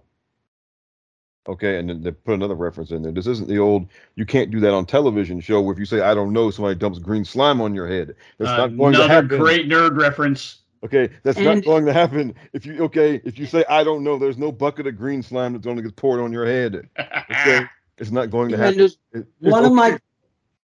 Sometimes you don't need to come up with the deepest, darkest conspiracy or anything. As my wonderful co-host, the Shoot Bear, says, sometimes a banana is just a banana, and sometimes Jason beat me to it. Stephanie just wanted to go home and hang out with the kids and was just like, there's too many cooks in the kitchen. You got Hunter over there. You got Nick over there. You got Vince over there. What am I doing? I don't want to do the CFO stuff anymore. I don't want to do the charity stuff anymore. I want to go hang out with my kids. God bless you and have fun, lady. Right. We'll see you down the road. We'll see you when we see you. Yeah, and I still think that when Vince finally either dies in Gorilla, which I think is his plan. I've said this all along. I've said this on this show. I think Vince's plan is to die in Gorilla. That's his desire. I think the job is still Stephanie's. You know what? I definitely agree with you. But you know what they should do once Vince sells the company? Because somebody else is chomping at the bit to get back into action. Let's just put Vince McMahon and Ric Flair in a ring for 60 minutes and see what happens. See who lives through it. Exactly. I got my money on Vince, not just money's on Vince. But Rick got a bad ticker. Well, even all things created equal, I think. I don't know. I think Vince takes them. So you want to drive both of their daughters to day drinking there, Jason? Okay. Now imagine the conversations they may have had over their crazy fathers. Right. That's a podcast I would listen to. Yeah. Stephanie McMahon and Ashley Flair in a podcast talking about their dads would be that's money waiting to be printed right there, buddy. In one of their wine cellars. In one of their wine cellars, absolutely. Let's just keep adding on to the adding onto the package here. Yeah. Yeah. But we don't know. Like I said, sometimes a banana is just a banana. And to make another reference, to quote the Dr. House, the simplest explanation is usually right. Yep. Okay. So okay. While we're on the subject of Stephanie, let's pivot slightly further and go to Triple H, because when I think of this whole situation, this whole scenario, everything going on, and a lot of the question marks and concerns that fans have with Vince. Is he just coming in for the business side? Is he coming back to take back what was his, 10 months ago and position himself right back in creative and right back where he was before he left? The last guy on the planet I would want to be right now is Triple H. Imagine the texts and phone calls that guy's having to field right now of the people that are concerned with, like you said, the aforementioned William Regal, a guy who left a great opportunity at AEW to come back and work at home. And it hasn't even officially started work yet, as far as I know. And now Vince is back. I'm sure these guys have got to be taking pause. You've got Rob, what's your guy, Jonah? Yeah, he just Bronson Reed just started back up. This was somebody who Vince never even gave a chance on the roster. Got to be looking at things going, oh, crap, what now? Yeah, same thing with Hit Row. Hit Row barely even got introduced to the main roster, and they let them go. Dexter Lumis never even got out of NXT. He never even got a tryout. At least Jonah got a tryout. Yeah. Dexter Lumis was just released. Same thing with, Tegan Knox, Dakota Kai. All of these people barely even got like a cup of coffee on the main roster, and they were released. Now they're back. Some of these people have got to be looking at Hunter like, okay, pal, what's the deal? Do we need to be thinking about 2 to 4 months from now not being here. That's the last, like I said, taking in context everything that we think, underscore, underline, italics, highlight in yellow, think we know. Do you think that that's a concern for some of these workers? Yes. And if there's a real thing to speculate over with this, it's that, okay? Because yes, those people definitely have right to be concerned, worried. I mean, some of those people, like Johnny Gargano, he said point blank that, he ultimately decided to sign with WWE, once he heard Hunter was in charge. Yeah. Because, he was free. He wasn't under contract to anybody. And Hunter coming back basically is what decided it for him. Jonah, Bronson Reed had a great run he was putting together in New Japan. He had options, right? I mean, Hunter called him to come back, or he could have stayed in New Japan. And I mean, he's from, I think, New Zealand or Australia. So he's New Zealand, I believe. So he's out of country either way. Right. Right. I mean, it's not like, so either way, he's not in his home country. So it was, come back to America or stay in Japan. He was doing really good in New Japan. He had a really good thing going there. He made a decision to come back to WWE. There were other people, Io Shirai could have gone back to Stardom, right? Yeah, she was at the tail end of her contract. I think her contract was up, I think. And yeah, she didn't resign or something. And, but she could have gone back to Stardom, because, Kairi Sane did that a couple of years ago. Io was a big deal in Stardom. She could have gone back to Stardom. Okay.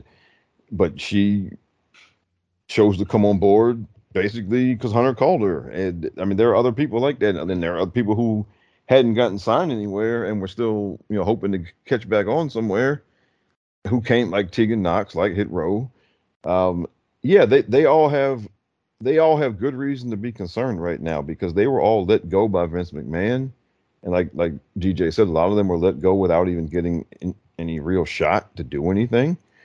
And so with him back, if he takes over creative again, then if he didn't want you before, good chance he doesn't want you now. Well, let's back off from the creative aspect. Vince just being in charge of the company, he still has a say. He can always look at that roster and say, okay, we're over. Because again, let's play along. A lot of those cuts were under the guise of financial cutbacks. Right. He can very well look at the books again and say, okay, we're over budget by $6 million. And say, okay, let me see the list. He didn't even have to be head of creative to start cutting the roster again. And that's the part that I don't think people are thinking about. I mean, that's what happened the last time there were huge ones. I mean, they cut Aleister Black right in the middle of a program. They cut people right in the middle of their programs because it was when Nick first got there. And he was looking at the balance sheet and he was going, Well, remember, like I said before, I think Vince just wanted to fire some people. Well, and that was it. And we again, credit to Ray Cash, who we had on here. Nick Khan ended up being kind of the fall guy with a lot of that. And I know there was he is there to look at the books and say, okay, are we financially making sense here? But at the end of the day, if Vince is looking to cut budget, the first thing any CEO, anybody does, the first thing they look at is your labor budget. Your labor budget is the most expensive. It's the most expensive part of your budget. So if you're looking to make cuts, that's why they call them axemen. They come in, these people, and not that Vince came in, he was already there, but people come in, new CEOs, new administration, they look at the first thing they look at is payroll. And they're like, okay, we've got a $200,000 payroll and I need it to be $125,000. What are they going to do? Right. They're going to cut someone, unfortunately. And that's what happened in this case. Nick Khan's job may have been to provide the data. Like, this is what you got. This is where you could be. If you want to reach this goal, this is the number you need to be at. And Vince went, okay. And in his words on the Pat McAfee show, he cut the dead weight. And my point initially with that was just this will not be the first time that creative had 0 to 1% consultation with sudden cuts and management. We've been through this before, even when everything was on the up and up, and it was just the old man publicly traded company 5 years ago. So yeah. It's so that's a real concern, though. He doesn't even have to take back over control of creative to still affect creative. Because, like I said, right. Triple H has got a lot of plates spinning in the air right now and a lot of good stuff going on. But Vince could walk into his office tomorrow and say, okay, you need to get rid of Bronson Reed, Dexter Lumis, Johnny Gargano, the girl with the pink hair. This one's got to go, that one's got to go. And it could be 50% of what Triple H currently has on TV in active angles. And Triple H is going to have to pivot. Look, on a and dime. That's going to be something that this fan base is just going to do. It's going to be like, oh, I didn't like that. Vince must have told Triple H to do it. No matter how much evidence there is against it, it's just going to happen. Right. So I don't care, number one. And number two, they finally did get sued by a shareholder today that said, he's using his 81% power, wrongly and all this good stuff. And now that that's in the atmosphere, if he does deviate from the things that got him back into this position 100% legally, by the way. If he deviates, now we're in trouble. So my sources, I've got sources. You guys heard that right. I've got sources. My sources are telling me that this lawsuit's not going to bear any fruit. And that's exactly why, because he is going to be a good boy and he's just going to be like, yeah, I'm here for the sale. Well, and it's just, I'm sure he's got a lot of an airtight legal alibi for this acquisition. Exactly. He's got a fleet of lawyers who went over this 10 ways from Sunday. Right. So when I do this, what's going to happen? Well, someone's probably going to sue you for this. So don't do this, this, and this, and do this, this, and this. They closed every window before he even sent the letter. Yep. They really did. And that's Vince McMahon's not stupid, guys. He may be a crazy old man. He may be a dirty old man. He's not a stupid old man. He may be fucking evil incarnate, man. He's not dumb. Right. So I'm good on that segment, guys. You guys got anything more do you want to add there? No, it's just we have to stop, saying 2 + 2 = 5, folks. Okay. Right. I mean, if you got 2 + 2 and you want it to be 5, and it's supposed to be, if you're looking for 2 + 2 to be 5, you got to find the 1 to add to it. Okay. And if you don't have the 1 to add to it, then all you got is 2 + 2, and that equals 4. Okay. We got to stop trying to make 2 + 2 = 5, folks. Yep. That's it. All right. Well, I think we can get into one last little piece of business here. Let's talk some graps, man. This is the Underpants Fighting Podcast. Yes. And we need to talk some underpants fighting. We don't, as we've said for the last hour and a half, we do not know what goes on in those board meetings. And this podcast has certainly never positioned itself as a news podcast. We speculate on what we know. We give you opinions on what we know. But the meat and potatoes of this show is talking about what happens on the TV because why? Watch the show. Watch the show.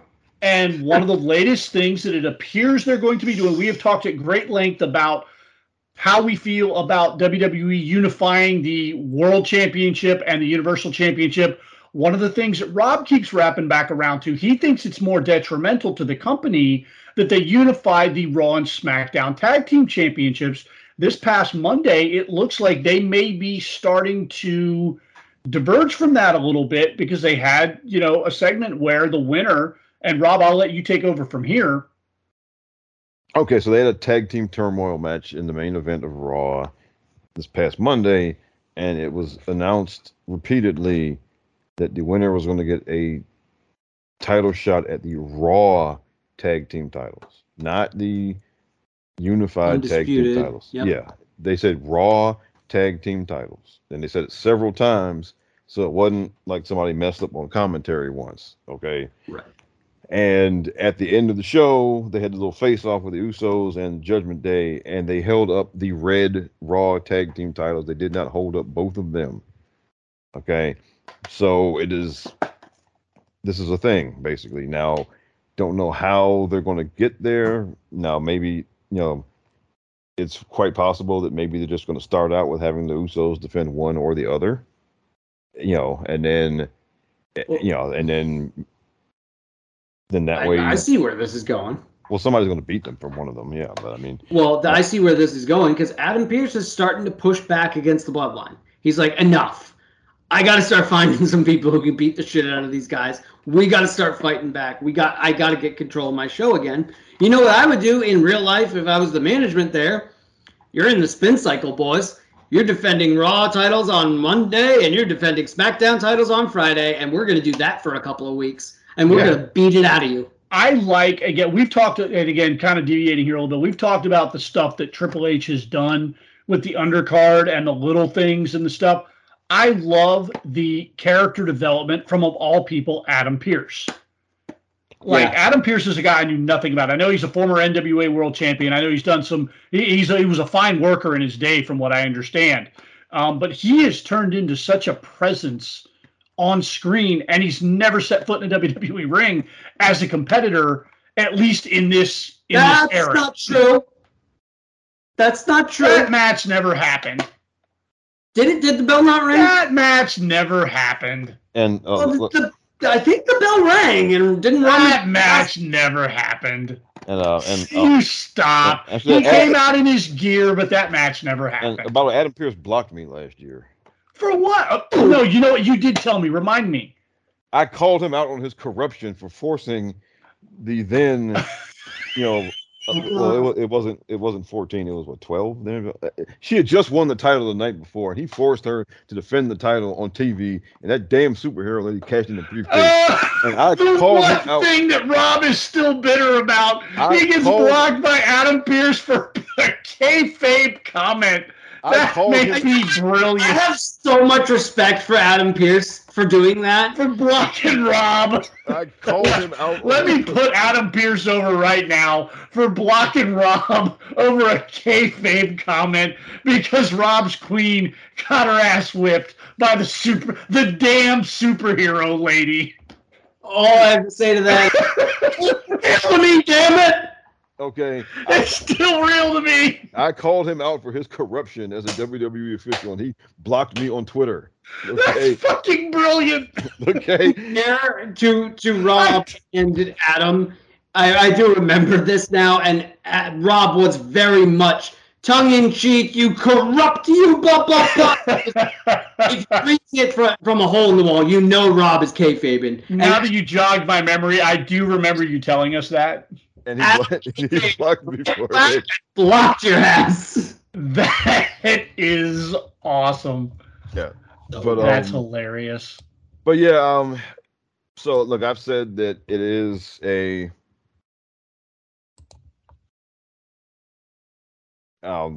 it's more stifling to tag because tag team wrestling is much more title dependent.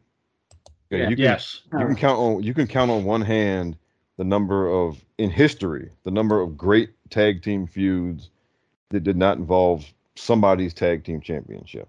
Okay. Feuds and matches. And the best ones are usually for the title. I mean, because that's just, look, there are plenty of blood feuds and singles competition or whatever, or faction warfare or whatever, but tag team feuds, again, good luck finding more than one or two in history that did not revolve around a title. And the only one I can think of, and I wouldn't even call this a great feud, it was fine, was when you had the Midnight Expresses, the original Midnight Express, and then against Eaton and Stan Lane in the NWA. Yeah. That's the only one I can think of that was a major feud that had no title involved whatsoever. They just don't happen like that. And tag team wrestling is just more dependent on having a title involved. And even if two teams that two teams that aren't feuding over the title, they're feuding over the right to move up the ladder and fight for the title. It's necessary. It is far more necessary. And then so to have the Usos in this situation where we know they're not going to lose until it's a special time in the story for them to lose. And then because of that, basically, your whole tag team division's been on a spin cycle, basically. Yeah. Where when they fight each other, it's pointless, and then when they fight the Usos, they're going to lose. It's been like that for like a year now, and so to do this, at least now, there's more incentive for the Raw teams to fight or the SmackDown teams to fight each other now, right? There's more incentive added in there, and now that they're defending both titles, yeah, I mean, we know it's going to eventually lead to them losing one of them. So now there's some intrigue now as to just who it is that's going to get to do it. Because we've all kind of fantasy booked Kevin and Sami to beat them at WrestleMania, but now somebody else could beat them for the Raw tag team titles. Or what a swerve that would be if Judgment Day did it. And this is another good thing about that, because I think last year we were saying that what's Judgment Day actually fighting for? They're just there to cause trouble and beat up Edge and beat up Rey Mysterio. Right. Eventually, there had to be a focus. Yeah, they need to be fighting for something, and so here they are going to. Here we go. They got a chance to fight for something now, and maybe they win because we're looking at Finn Balor and Damian Priest. I mean, yes, no, we're not. Possibly because possibly. But if it's them, yes, they can step right in the ring tomorrow, and you can believe they will beat Jimmy and Jay. It'll be them, and they'll treat the whole situation like early New Day. It'll be because like Xavier Woods was kind of the cheerleader for New Day, and E and Kofi did a lot of the heavy lifting in the early days. I would imagine if they do that, it'll be a similar situation with Judgment Day. Well, the story is that they freebirded it Monday through the gauntlet to the turmoil match. Finn got injured halfway through the turmoil match, and Pierce was basically like, all right, either Dom's in or you guys are out, and so Dom went in. That it makes me wonder what the title situation will be if Finn will. And I'm sorry, by the way, Finn just sitting in that corner, sitting in that chair for like 20 minutes during the match and just go like seriously doing the Peter Griffin skinned his knee thing, just like I gotta say, for something that 6 months ago we all shit on, this Judgment Day, and I got it when Edge was in control of Judgment Day. Like, okay, I can see this. When Finn took over, Finn hadn't done shit in over a year. Not anything real substantial, other than his NXT run was fine. We've all but abandoned the Demon. What does Finn have? I tell you what, in the last 3 months, Finn's a damn fine. We say leader, although I don't think there's a true leader, because each part of that faction has their strengths. Right. So, but if we had to look at like the veteran of the group as the leader, Finn is transitioned into that role amazingly well. Finn he is probably not the leader, he is definitely the field commander. Yes. Yeah. He is the quarterback. Yeah. Which is kind of what he was in the Bullet Club, basically. Right. He wasn't the actual leader. It was him and Carl, and they were a group, but he was the quarterback.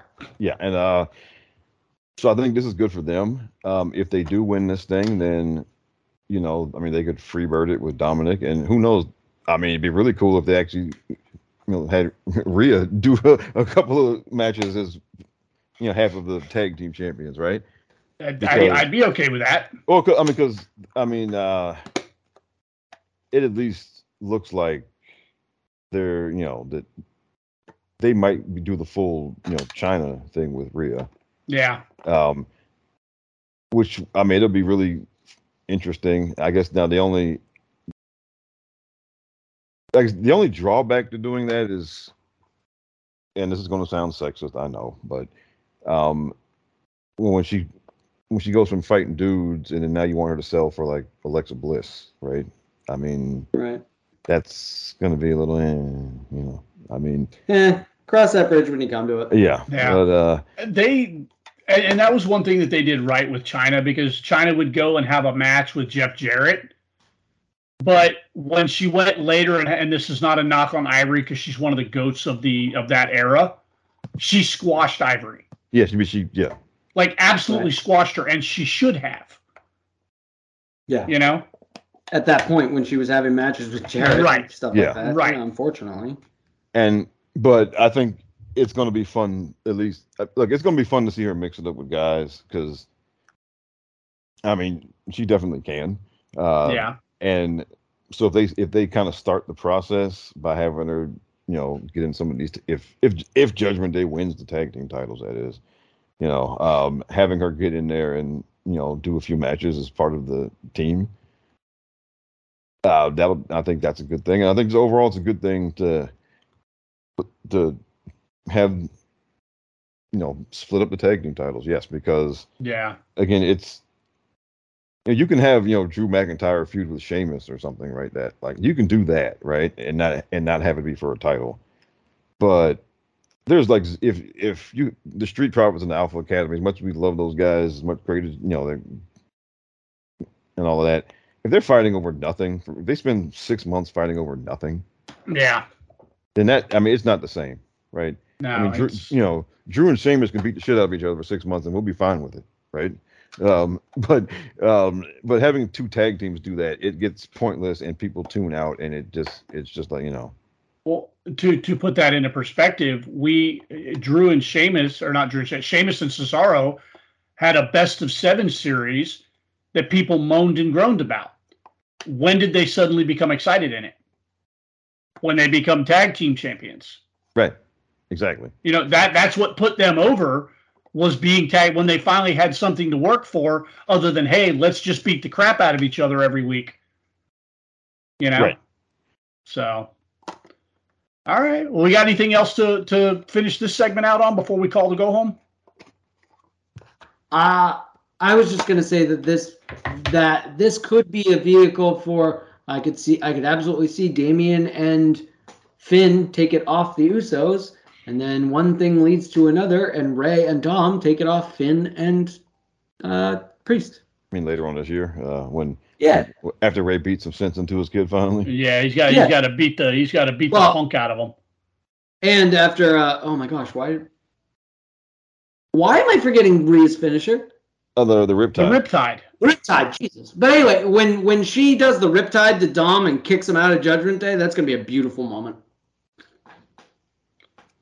All right. Before we call to go home, I want to make one little mention here. I don't know if you guys were aware of this. Almost exactly 2 years ago, the Mindless Wrestling Podcast, as you know it today, started its journey. Rob and I had been doing this for several months. In January 5th to be exact, of 2021, Jason came on board to give it a try. Let me try this thing out. I've been talking to you guys for a while. I like you guys. Let me see let me dip my toes in the water and see what I think. On January 13th of 2021, Jason became a full-time member of the Mindless Wrestling Podcast, and we have been off to the races since, and it has been one hell of an awesome ride.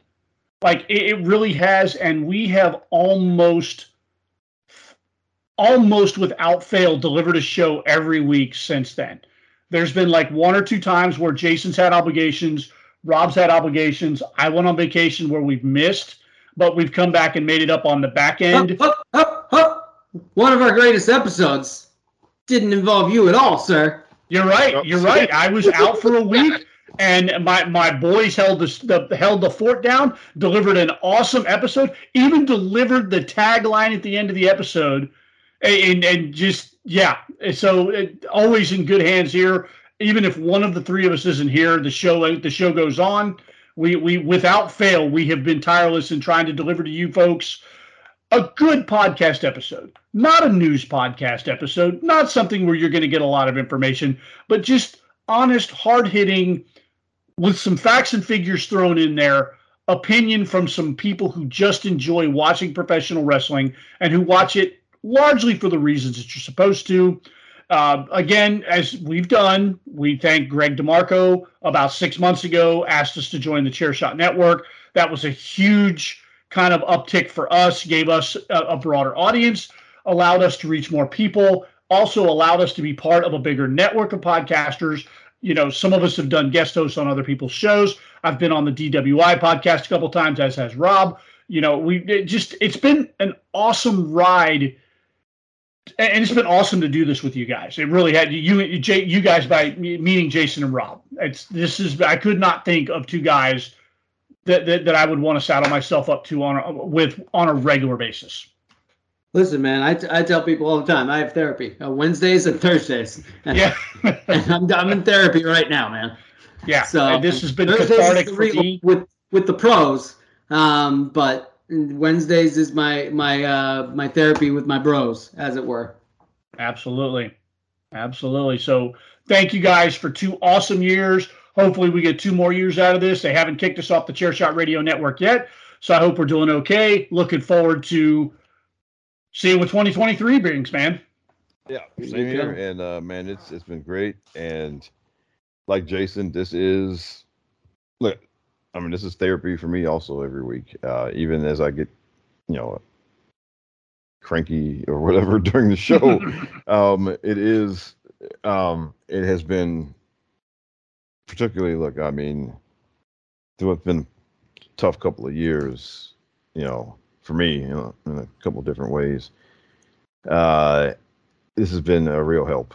And, just from when we have serious conversations to when I, get really silly about the 14-time women's champion here and, and just, it's a good time. And, I'm happy to be here with you guys. Happy for all y'all that listen to us. And then it's been great. And just, we got to you got to shout out Brooklyn Ike, number 1 fan of the show. Well, and to Ike's credit, the meat and potatoes of this episode came from him. Yes. Because we were in a group chat with him on Twitter this afternoon about the whole, I'll call it Saudi Gate incident. A lot of our bullet points came from Ike. So yeah, absolutely. Ike, thank you for providing content tonight. Yeah. Not that it wasn't already there, but his perspective, again, gave us bullet points. Yeah. And to all of our group chat friends, Maddie and Nicole, and Jay, the eternal optimist about professional wrestling. God bless him. We got to have Jay on here sometime, man. I know we keep talking about it. Bless him. We got to get him on here. Even when we are at our most critical about this stuff, he's still the ray of bright sunshine to keep us from going too far down in the doom and gloom land. To Maddie, who is the conscience of the show. Absolutely. That she's never been on a single episode. And trust me, she is the conscience that drives this machine a lot of times, whether she knows it or not. Yeah. And just when we get a little bit too off the rails or maybe say a little something we shouldn't have, which we've done. Listen, hey, everybody needs somebody to slap you upside the head. Everybody needs somebody to sit you down and look you in the eye and say, "Hey, listen, Buster." Yeah. And so it does that for us, and I am eternally grateful for that. Yes. And to the captain of the ship, Greg DeMarco, for bringing us aboard. To Ray was the first one to invite me on to do a Chairshot Radio show a few years ago. Ray has become a good friend, even though we've never met. Even though when we get here and argue, about stuff, we're having fun. It's not serious, folks. But to Ray, to PC Tunney, to Steven, who we need to have back on here, who is a pretty knowledgeable guy about TV and media stuff. AJ Balaz, we had AJ on here a couple times. Yeah, I don't know if we mentioned our favorite Bezos bot, Jace. We love you, buddy. Yes. We got to have him on again. Jace, we need to. Jace is like you. He's kind of a retail worker. He works for. You mentioned it, and so the holidays were a busy time for that pal. So I'm hoping that maybe when things slow down, we get Jace back on here. Also, and again, great perspective. Mm-hmm. Yeah.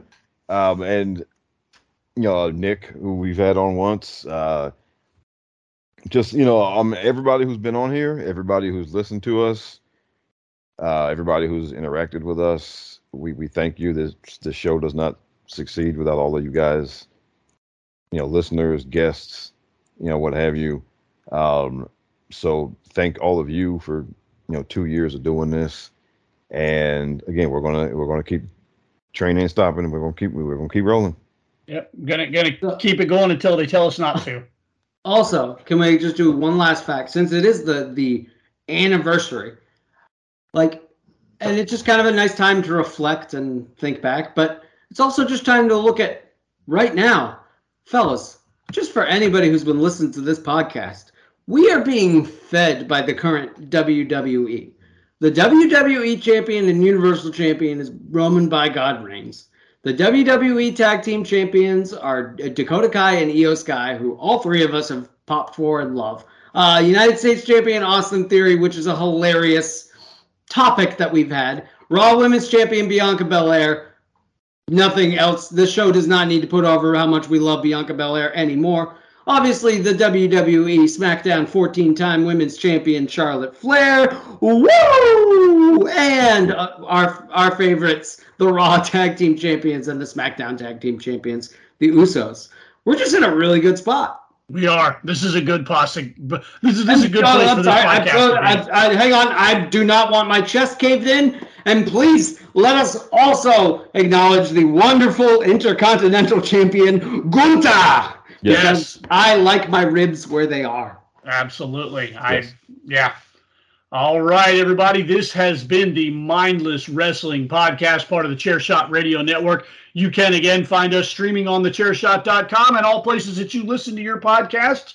I am the man with the award-winning beard, DJ. Remember, you can call it pro wrestling.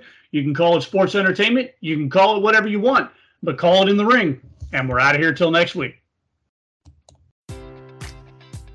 Enjoy all your favorite sports like never before at BetMGM. Sign up using code CHAMPION and receive up to $1,500 back in bonus bets if you don't win your first bet. When you register with BetMGM, you'll get instant access to a variety of parlay selection features, live betting options, and the best daily promotions in the business. And with BetMGM at your fingertips, every play and every game matters more than ever. Remember to use code CHAMPION and receive up to $1,500 back in bonus bets if you don't win your first bet. Place your money line, prop, or parlay bets with the king of sportsbooks today. BetMGM and GameSense remind you to play responsibly. See BetMGM.com for terms. 21 plus only. Virginia only. New customer offer. Subject to eligibility requirements. Rewards are non-withdrawable bonus bets that expire in 7 days. Gambling problem? Call 1-800-GAMBLER. Promotional offer not available in Washington, D.C.